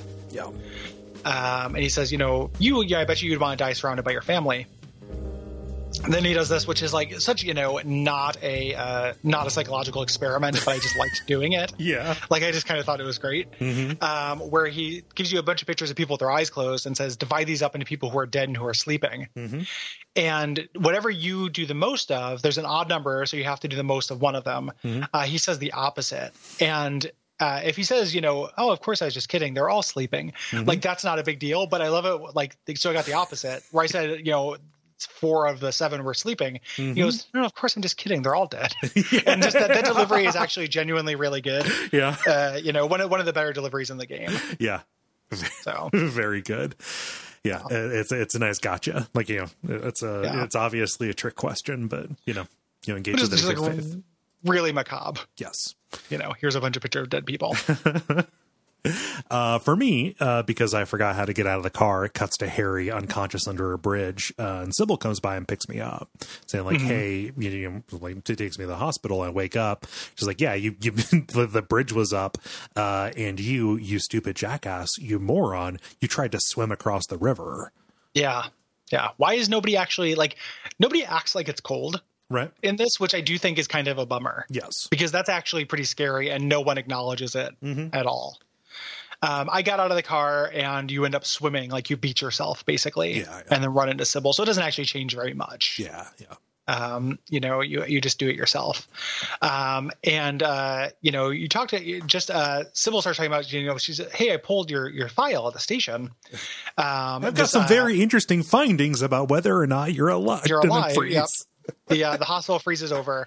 This is probably the first one of these freezes that I was really frustrated with. Oh. It starts off a little bit different, which is fine, but I'm like, oh, you're really just going to do this every, 30 minutes or so, really? Yeah. Like, I was very frustrated with this, and I don't get any joy out of them. I wasn't enjoying them before, but I was sick of them in a pretty hard way. Like, oh, you just fucking did this. Yeah. Like, we just did this game. Mm-hmm. You can't just keep pulling this trick. No. It's not good enough. This sucks. I mean, I like that you're in a wheelchair when you initially start. I like that you fall downstairs in it, not because I'm hilarious. Wheelchairs falling down. Yeah, it's not in America's Funniest Home Videos way. I just like it as something that would happen to you. Mm-hmm. And then after you fall down, you just get up and there were a chase sequence. Yeah. Kind of like out of the hospital and then back through a different part of it to get to the ER. Yeah. This terminates into you are in a hospital room and to see a frozen dad and daughter. And the dad is, for me, the dad was spoiling her. He was talking to the mom, saying like, "Oh my gosh, like, why are you buying her all that stuff? Like, that's not a complaint, actually.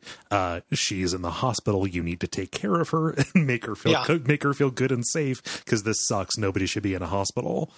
Yeah. But close down all the hospitals. You heard it here first, folks. Yep. Get off the public dime. Yeah. Parasites. She was spoiling her too, because it's monstrous to be like, why would you give your daughter all those things when they're hospital? Yeah. But again, you have to remember, like, one of the things whenever anyone acts super fucked up in this game is you have to realize it's an unreliable narrator. Yes. Yeah. Like, the mom probably never said that.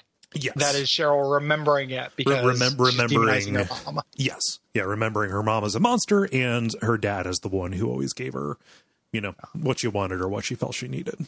Yeah. There isn't a Silent Hill Shattered Memories for the mom. No. But there probably should be, because she's also, I'm cured. I have an accurate picture of my dad. Unlike my mom, the horrible monster slut. Like, one of the endings has her reconciling with her mom. Yeah. I did not get that one. Yeah. So. But the puzzle here, she talks about like, hey, daddy requests the song again. And to open the door, you have to dial a phone number, the last digit of which is the number of a song called Daddy's Girl on the poster nearby. Like this thing actually exists. Big hospitals have radio stations and television stations specifically for the kids there. Actually, yeah. But you have to just intuit like, Daddy's Girl will be what you need to call in, and that opens the door. Yeah. That is how you get out. You get to this lobby. We meet Lisa. So Lisa's head is bleeding from an accident. She is disoriented. She's a nurse. Yes. She wants to go back to her place to clean up. And you learn about her, and she talks about how doctors are all drunks and perverts. They're all horrible. And we go to her house, and you kind of talk about yourself a little bit, like you're a writer. You write romance novels. That feels like something that could change, but I can't remember if it is. Yeah, that's like, what I said as well. Like earlier, I had a conversation with Sybil, and she asked, like, "Hey, dude, when you're talking about this weird conspiracy that's going on, just like, hey, do you write like detective novels or whatever?" He's like, "Yeah, but that's not the point." Yeah. Yeah. So that's something that can change. That feels like a little detail that could have been squared away or set in stone. But yeah, like Lisa's, really opening up with you. You're concerned about her head wound. She's basically here, she's here by the same way that you're here. And you're treating her likely treating her the way people should treat you, which is, hey, do you want to, I don't know, like take some medicine for that or wrap that up? And she's like, no, I'm a nurse. It's fine. Yeah. It's probably, best for her with her head injury, not just to like take a bunch of pills and fall asleep. Like she tells you which pills to get. Yeah. She says she's self-medicating, but it's not great. No. This is another thing where she sends you up to go get this medicine, and you can dig around her stuff, look through her bathroom or prescriptions and stuff. She asks you to get a very specific pill. Yeah. And you can bring her the wrong pill, which will kill her. She dies anyway, but it determines whether you're responsible for it or not. Yep. People get up in arms a little bit about this portrayal of Lisa because it is so different than in the original game. Lisa is the nurse who took care of Alessa back in the day, and she is kind of depicted more as just a general benevolent good. Here Lisa kind of corresponds to somebody who she knew in high school. Is what it is. So it is, because she did not have this, kind of savior relationship with Lisa, she is not glorified like she is previously. Yeah. Seems like a silly thing to get mad about to me. Welcome to the Silent Hill community, Gary. I'm good. I'm gonna be over here partying with all the Resident Evil kids, doing drugs and jerking off. It's gonna be awesome. We're just gonna shoot things. It's gonna be fun in our hands. So I just summer here. So it seems very silly.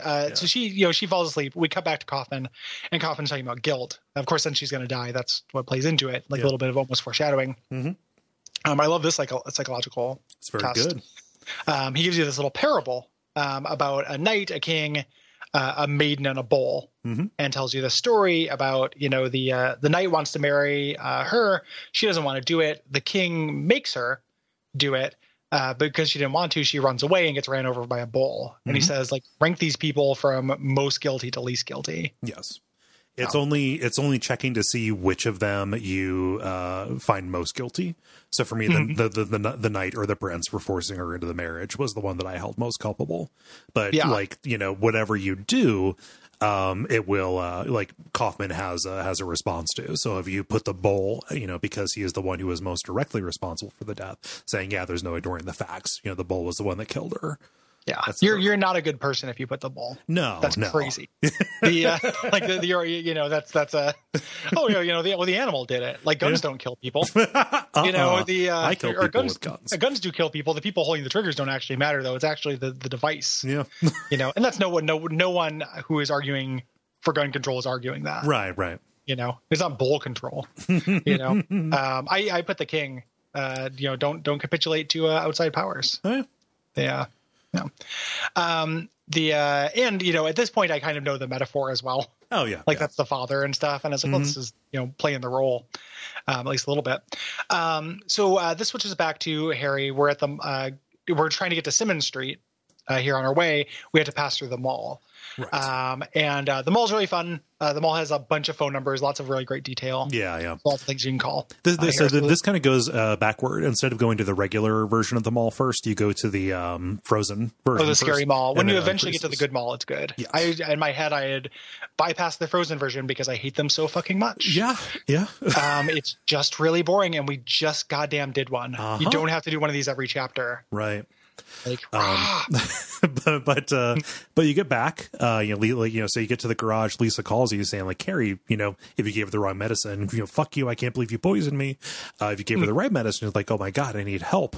Come get me. Regardless, you get back and she dies, and the way that she dies is reminiscent of Lisa's death in the first game, with the blood pouring out of her hairline and out of her eyes.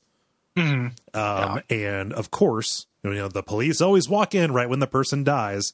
Sybil comes in, gun drawn, and blames you for the death. And when she says, "You're not Harry Mason," the world freezes. Yep. Which is, again, the trigger for this is fine. Like, it's interesting, but just having to play through it is what annoys me. So you go through the frozen mall. It's a boring maze with boring monsters chasing you. You get to the lobby of this. There's another frozen father and daughter.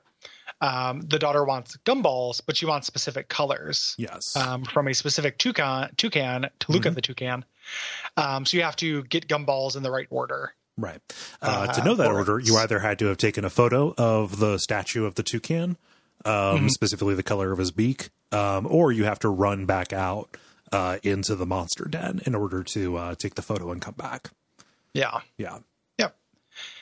When you do get that, it opens the door. This brings us into the real mall, which is cool. This is so great. Take those things I said were cool and add it to that. Right. And, abandoned malls are always going to be fun. Yeah. I love the wrecked up pet store. The toy store where you have to derail the train. It's real good. Yeah. Lots of cool little playgrounds for the physics and stuff. Lots of phone numbers, lots of ads for you to pay attention to. Yeah. And this kind of stuff gives, a sense of world. Like I love fake advertisements in games. Real advertisements in real life? No, fuck die. That. Yeah. Die. But fake advertisements in games? Yes. Aquacure? Yes. Give me that Aquacure. Oh man, I love Aquacure. Don't you just think it would taste good? like really refreshing? I think it would look like it tastes good, but I think it would taste really vile. Probably for legal reasons. If they made it taste like candy, it would be like a Tide Pods thing, where it would be really attractive. Seriously, when I see the name Aquacure, I think of like Barba. No, the Aquanet, but just Barbicide. The blue stuff delicious, that they put delicious Barbicide. Yep, delicious, nutritious, full of vitamins. Barbicide. The blue stuff that comes in a Gatorade bottle and you drink it. Yeah, I know.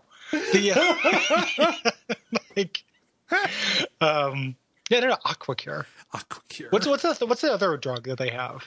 They have another funny drug. There's 3 funny drugs in Resident Evil 3. They've got one that's like it's like asperprofen or something like that. Asperprofen, Aquacure. I love how vague Aquacure is.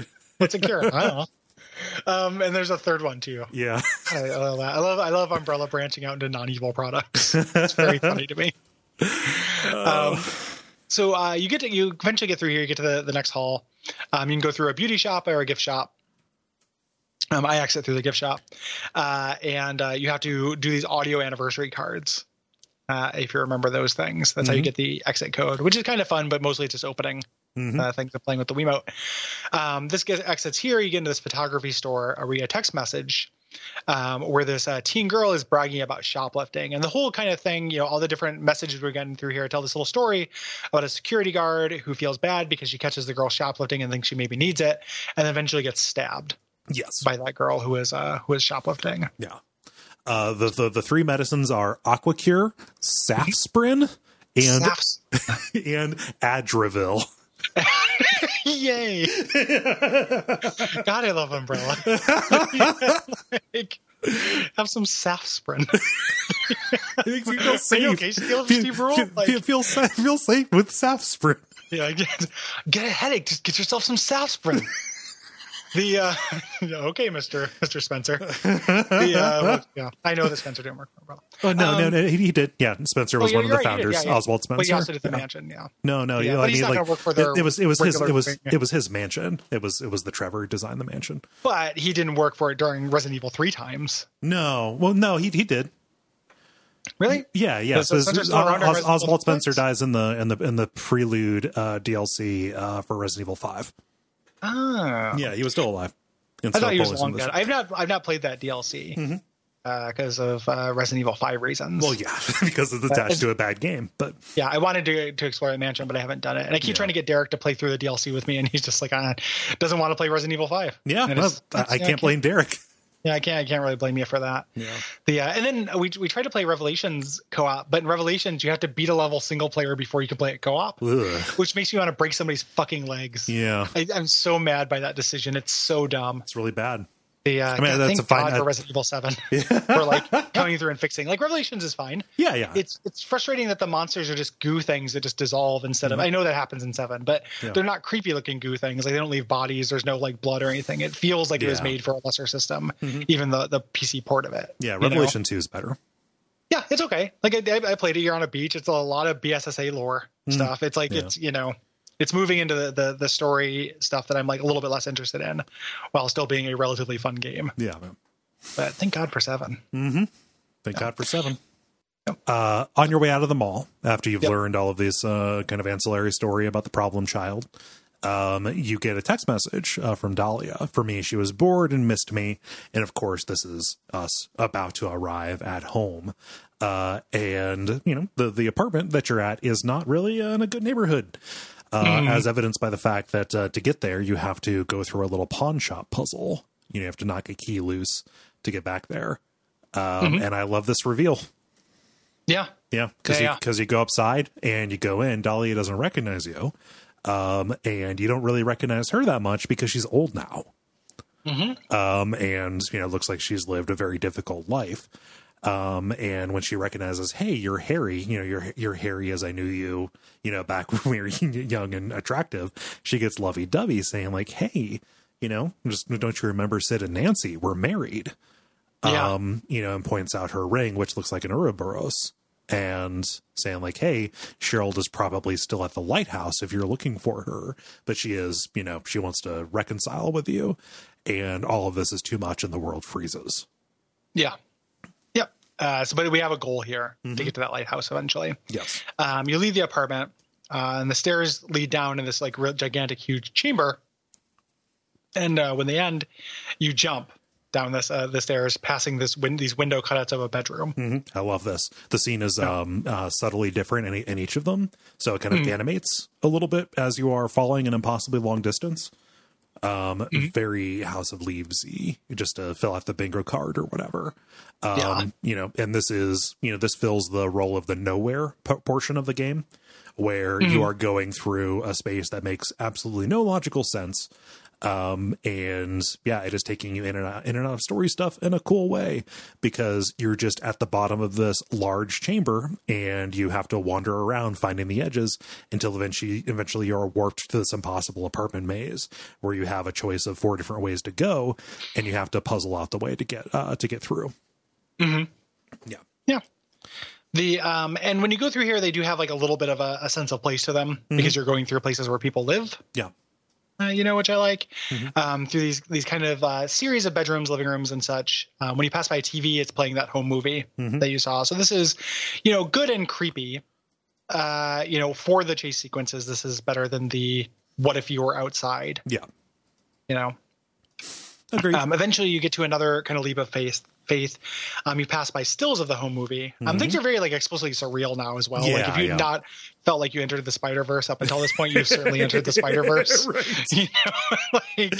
It's time for Silent Hill Enter the Spider-Verse. The stills from the home movie animate, and then they get intercut with pictures of the car crash. Yeah. This is an aside, but for Unfilmable, we're going to talk about Lovecraftian short films next episode, and a lot of them do stuff like this. Like this kind of like it like works in a game because you're moving through it. In video or music video, it feels kind of cheap to me, where it's just like, what if we intercut it feels student film.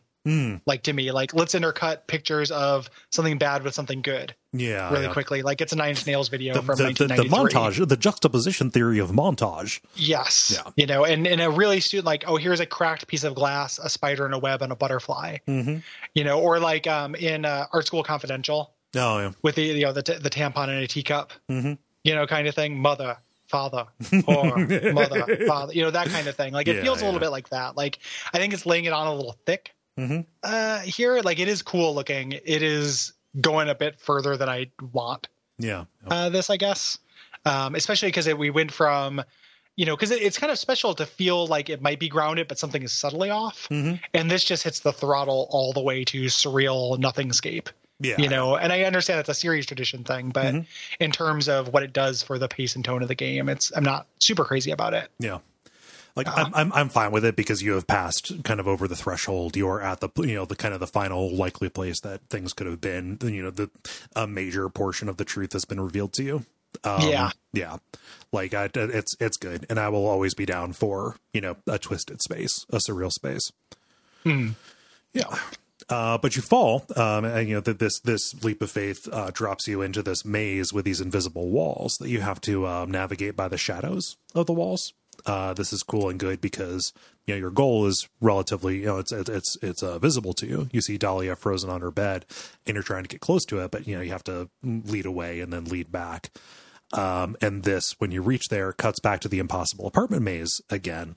And the actual path forward is more apparent now because the door you need to go through has more ice accumulated around it. Like, this is the resistance. This is a place where you should not be going, but you are pressing against that.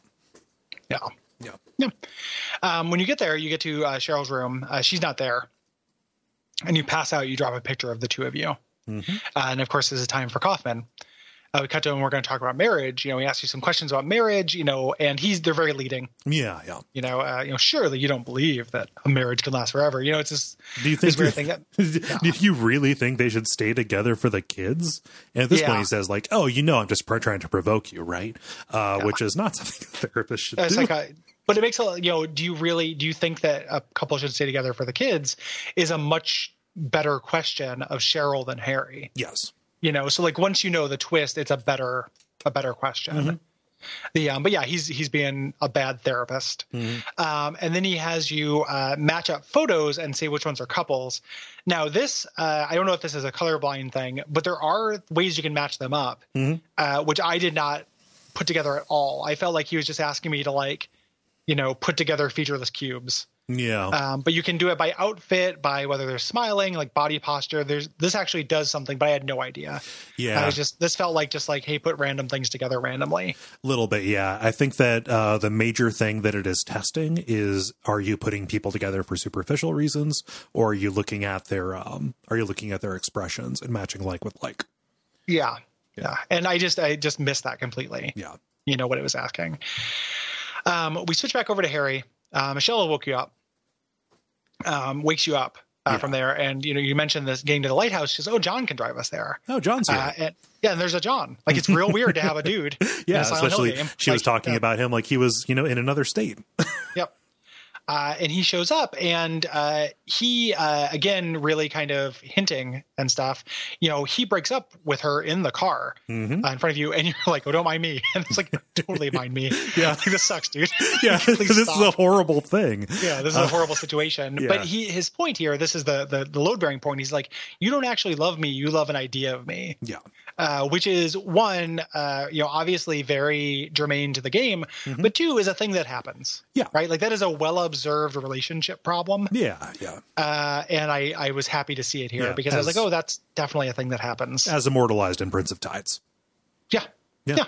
I assume that you're correct. It sounds like I'm joking, but yeah, that is what that hinges around. Yeah. Interesting. It is a well observed thing. And this always happens. It is always the case where John brings you into the car and breaks up with you in front of her, basically so there can be a witness. So like yes, this is for real. I have been hinting at this for a long time.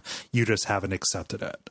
Yeah. You're in denial about the situation of this, and it is very bad for both of us that you have not moved on. Yeah.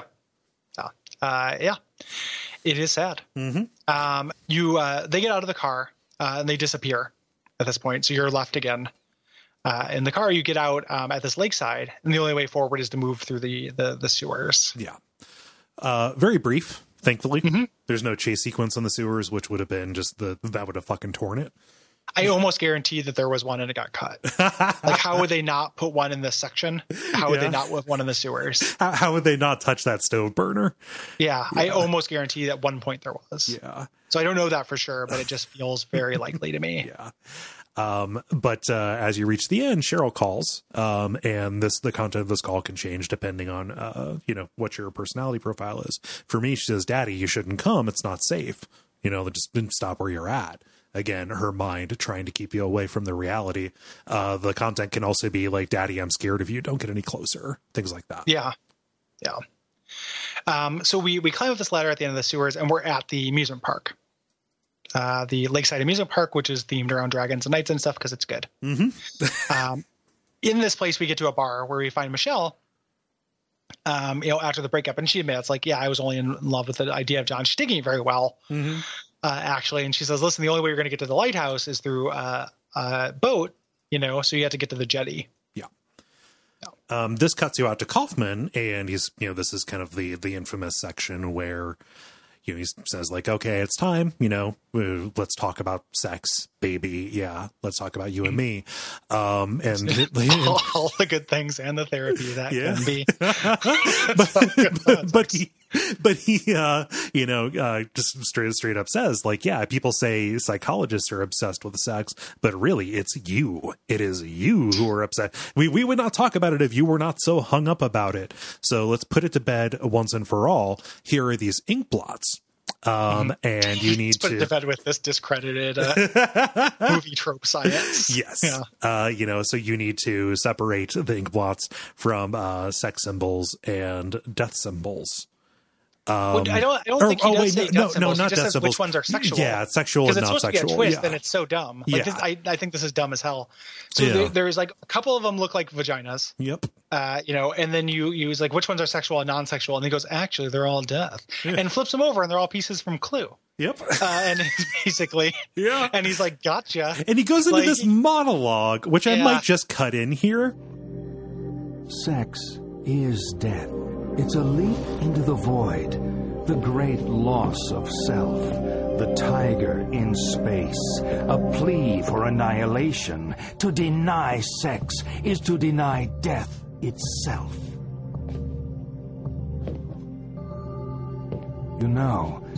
People who are getting enough don't need analysis. You clearly are not getting enough. But him talking about how death and sex are sides of the same coin, Thanatos and Eros, the tiger in space, the plea for annihilation. The little death, when it's a total subsummation of control. And it's like, there's something to that. Yeah. I would leave any therapist who just straight up told me that with a straight face with no caveats or anything. You'd be like, you're not good at your job, my friend. Yeah. Well, and also when he says, people who get enough don't need therapy. You, my friend, are not getting enough. Which is extremely problematic and horrible to say to a traumatized young woman. Yeah. And just extremely grotesque, and just makes no sense. Yeah. Like it's, it feels like edgy for the sake of being edgy. It feels like, all the previous Silent Hill games had this psychosexual component. We have to really lean on that. Yeah. Whereas previous, it had been pretty restrained. Yeah.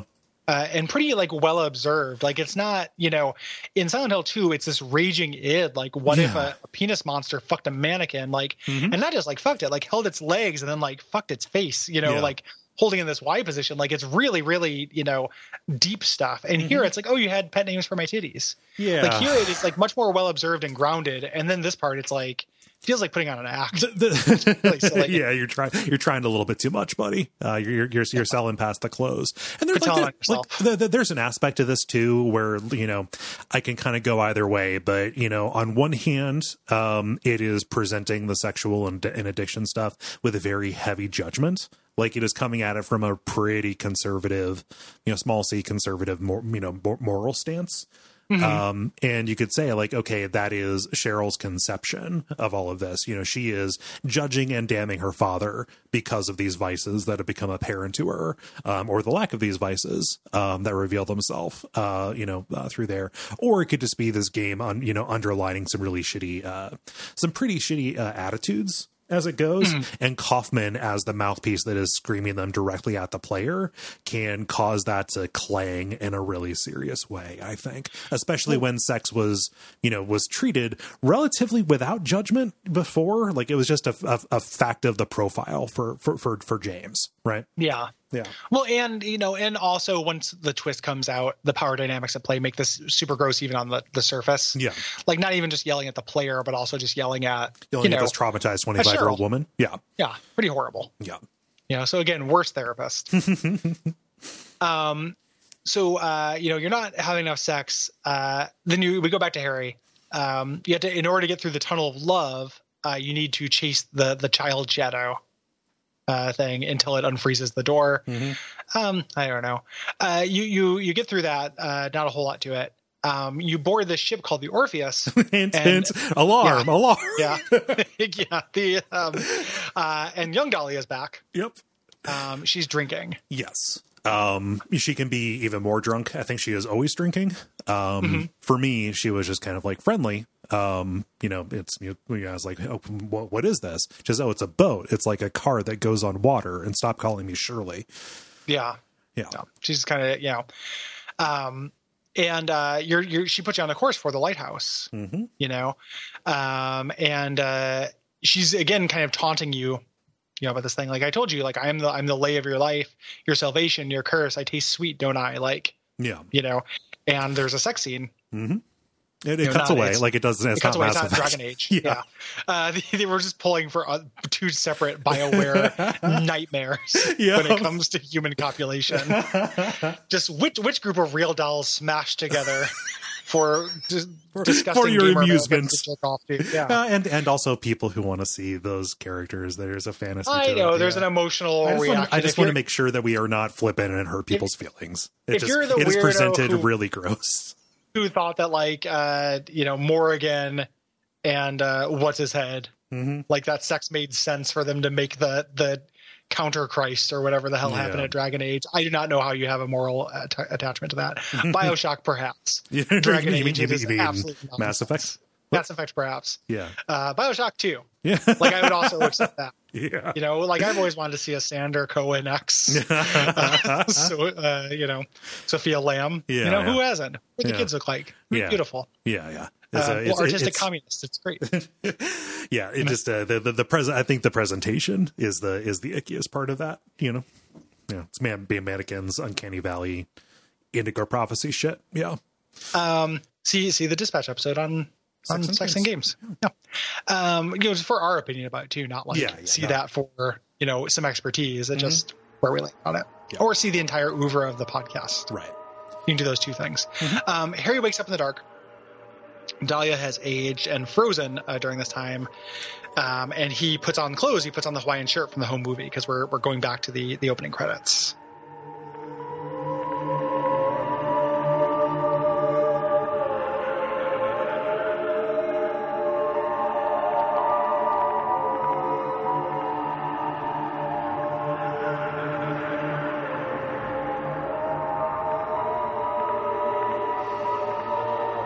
And the lake is frozen as well. The ship is stranded, and you step down and you're running. The lighthouse is off in the distance.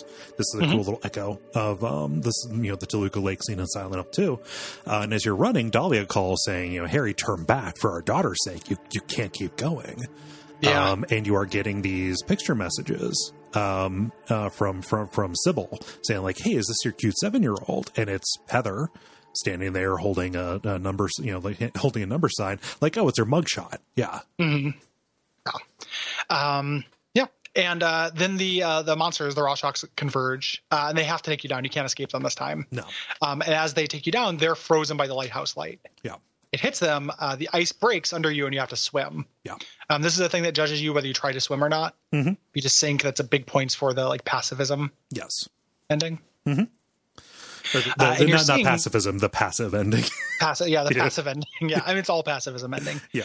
You can't fight back. You're looking at the lake, and there are these scenes that are frozen on the bottom of the water, like the Titanic or whatever. Yeah. Like little scenes. It's pretty neat. Mm-hmm. You can look at. Yeah. And eventually you do pass out, whether you try or not. Yeah. And Sybil drags you up on the shore and wakes you up. Harry takes her gun. Probably not a great thing. And the scene can play out in a bunch of different ways. For me, because I had my eye on the prize and, was on the track for the good ending, she believes me. She's like, okay, like, I believe you believe that you're Harry Mason. There is something going on here, but you have to know if you are Harry Mason, you died in a car crash 18 years ago. Yeah, I got the same. Yeah.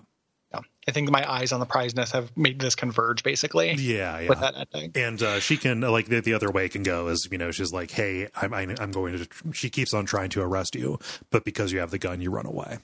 Yeah, like real life. Yeah. Just try to arrest somebody with a gun.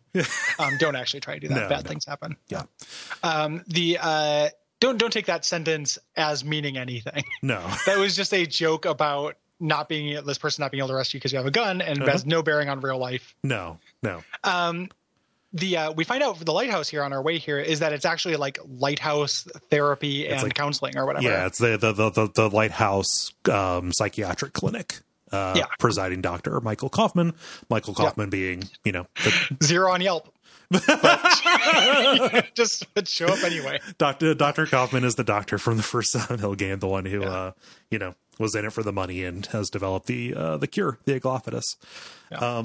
Yes, it's a Pokemon Go stop. No, you shouldn't actually use it as a psychologist. Yeah.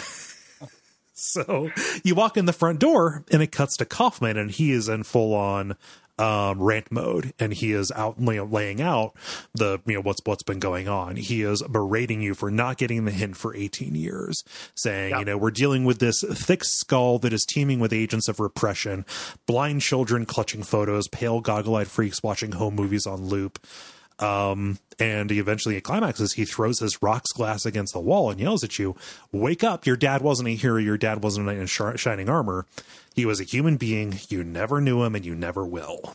Yes. Also not best practices for a psychologist. Right. To have a freak out where he screams at you as if he's invested and he's having the breakthrough.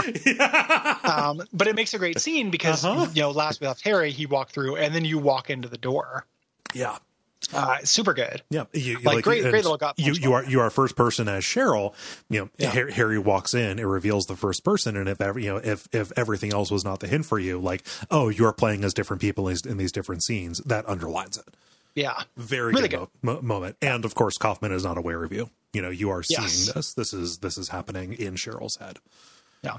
Kaufman's very personally invested at this point. He continues saying, like, hey, and don't be so hard on your mother and me. You're a psychologist, Dr. Kaufman. Please, 5 stars on Yelp. Yeah, 5 stars on Yelp. At least you caught a licky tongue. Come on.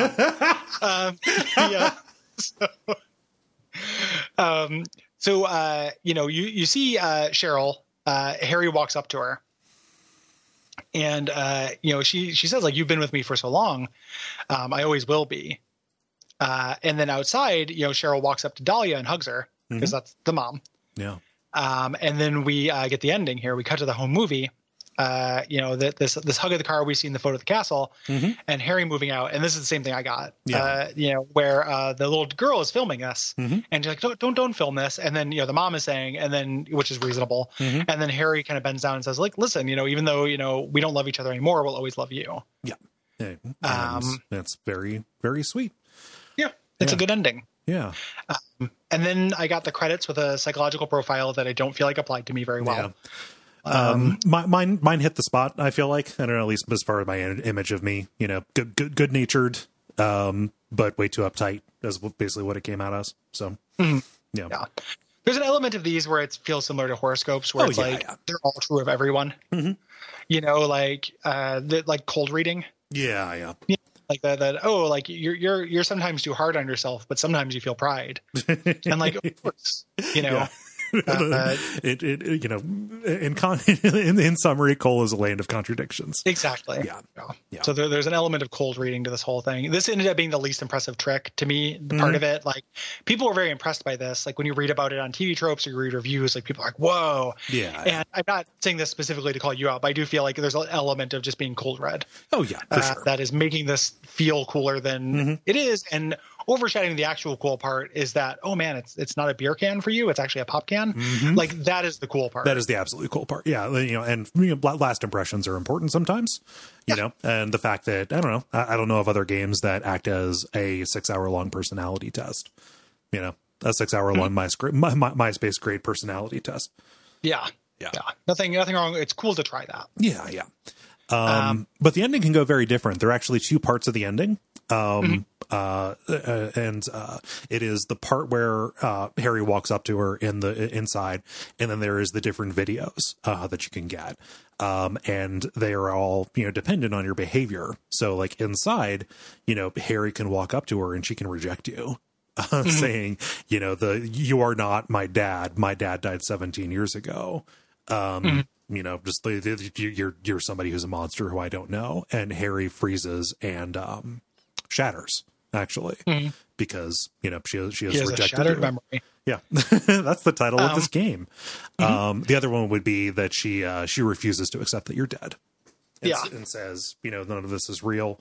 You're always going to be with me, and it is kind of a negative echo of the good ending that we got. Yep. And then the video gets taped over, the amusement park video, either with your dad being a drunk, or you come home and yell at your daughter, you having an affair, like you taped over it with your affair. Yeah, your sex tape. Fucked up tape. thing to do. Fucked up thing. This affair with Michelle and Lisa. Yep, Harry's on a boat with Michelle and Lisa. Yep. And or it could be that this one clangs against the others because it's not necessarily like it doesn't feel like it's Harry's failing. It feels like this reflects poorly on Dahlia. She's like Dahlia's verbally abusing you, calling you a dickless wonder. I think literally, like she calls you a dickless disgrace or something like that because you're a bad provider. Saying like, oh my god, I can't believe we can't pay our bills. No, nobody buys your novels. Yeah. The and that's pretty shitty. Yeah. I think that's probably rooted in some 2009. I don't necessarily know that Sam Barlow would do that now and just make it, what about this harpy? Yes. I think that doesn't not dated very well as an idea, but like I lit off the hook because it's 2009 and didn't know or should have known, but didn't. Yeah. And that's Silent Hill Shattered Memories, which is like a good game and a cool game. And if it were twice the length, I would say no one should play it.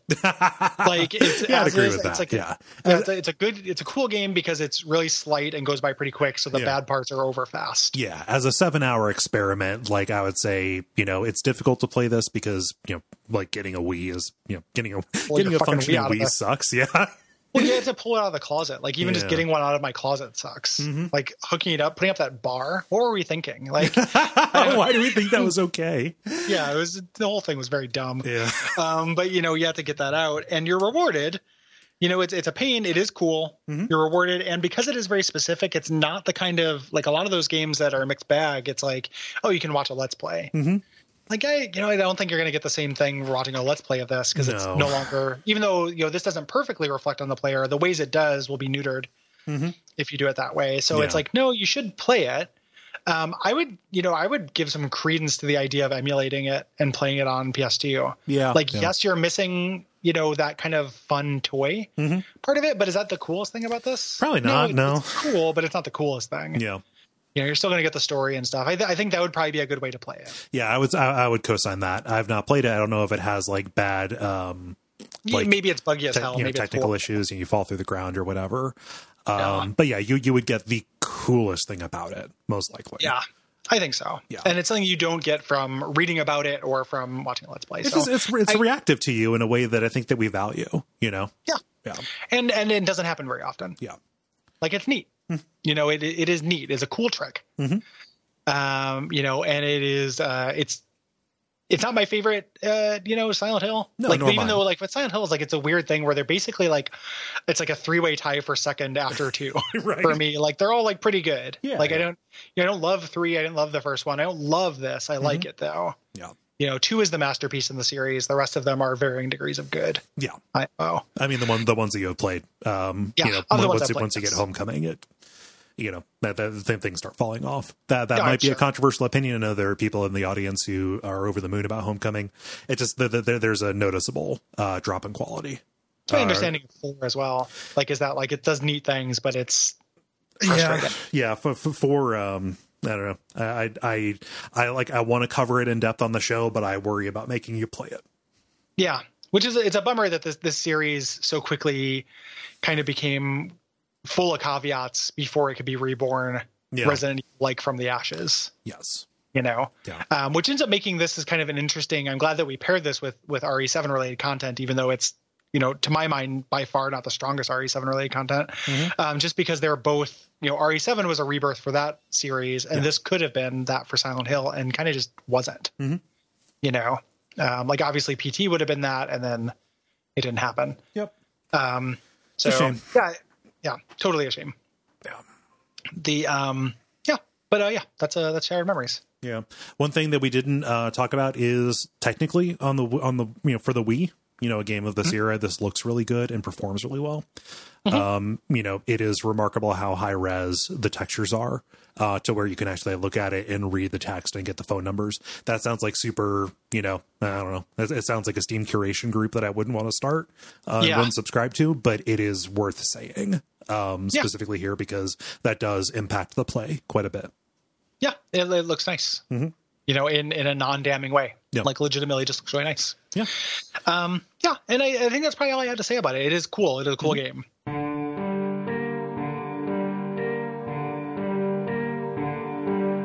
Time flows, nobody knows.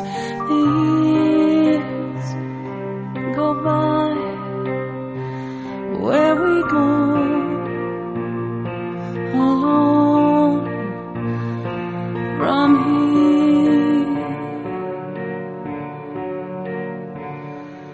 Night falls, strange colors. Next week, we're going to, if you have anything to say about this cool game, you have until October 15th.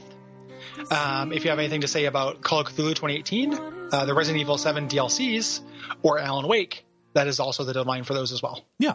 The deadline for November's games is November the 15th, and those games are The Last Express, The Simpsons Hit and Run, and Deus Ex Human Revolution. Both Human Revolution and Alan Wake are premium episodes for this month. Everybody gets the generalities, but the full episode is reserved for our patrons. Yeah. And a couple of people asked this. Just because it's the easiest way to play it, we will be doing the director's cut of Human Revolution. Yes. Which includes the previous DLC. Yes. As part of it, because it is a plot important DLC to a degree. Like it's a really weird DLC. We'll talk about it. Yeah. But the other reason is we want to do the director's cut because it fixes the boss fights.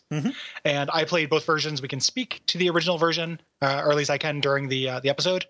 But if we're going to cover one, I would prefer, one of the things I like about the medium is that it can improve and that you can fix things. And I would rather do the fixed versions. Agreed. Than play the original versions of the boss fight. So that means we include the missing link. But the missing link is fun and good on its own. So, And then we have fun stuff planned for December as well. We'll be talking about those in the dispatch. If you want to get those premium episodes, or if you just want to support us, or if you want a bunch of other bonus stuff, that is patreon.com/duckfeedtv. Yep. If you don't have the money for that, you can either save up. We have no problem with that. Just wait until you have $5 to spare, throw $5 at us, download those episodes, listen to them unpatronized. Does not bother us. Does not bother us. We built that in. So like at this point, you get, I think, this would be 9 premium episodes of this show. And they're some of our best. Yeah. Like, I think the Half-Life 2 episode is extremely good. I think the BioShock Infinite episode is extremely good. Like, I think it's some of our best episodes. So happy to do that, because we really are grateful to patrons. We understand people who cannot afford it. Yes. And we built in a system. And, if you can't afford it, you can also, and you want to support us, you can hit us up with ratings and reviews on Apple Podcast. That's very helpful. Or talk about us on message boards and stuff. Yeah. Greatly appreciated. If you're listening to this, we are about 3 weeks out, 2.5 weeks out from the Portland Retro Games Expo. Come on, Jesus Christ. Yeah. We have preparation to do for that. And that is a wake-up call. So it is time to prepare for that panel and prepare for other things with that. So we'll be doing that. That'll be really fun. We'd love to see you. Yeah. And we'll have details about a meetup and stuff, probably like the weekend before. Like typically we get that stuff together at the last minute, but I don't think anybody who's coming is that worried about not knowing where they're going to be on a Saturday night. So and I think that's probably about it. I think so. Yeah. So we appreciate you. We will be back next week with the Resident Evil 7 DLC. It's kind of an experimental episode. We've never talked about that many disparate things. I think the closest would be last year when we did the micro horror episode. Yeah, but this is more horrors. This is like more. That was like 4 or 5 things. This is more than that. This is like 8 or 9 total things. Something like that. We're talking about. So yeah, it's going to be an interesting episode. Yeah. So come experiment with us. And until next time, what can they do, Cole? What can they watch out for? They should watch out for this Rocks Glass. Nope.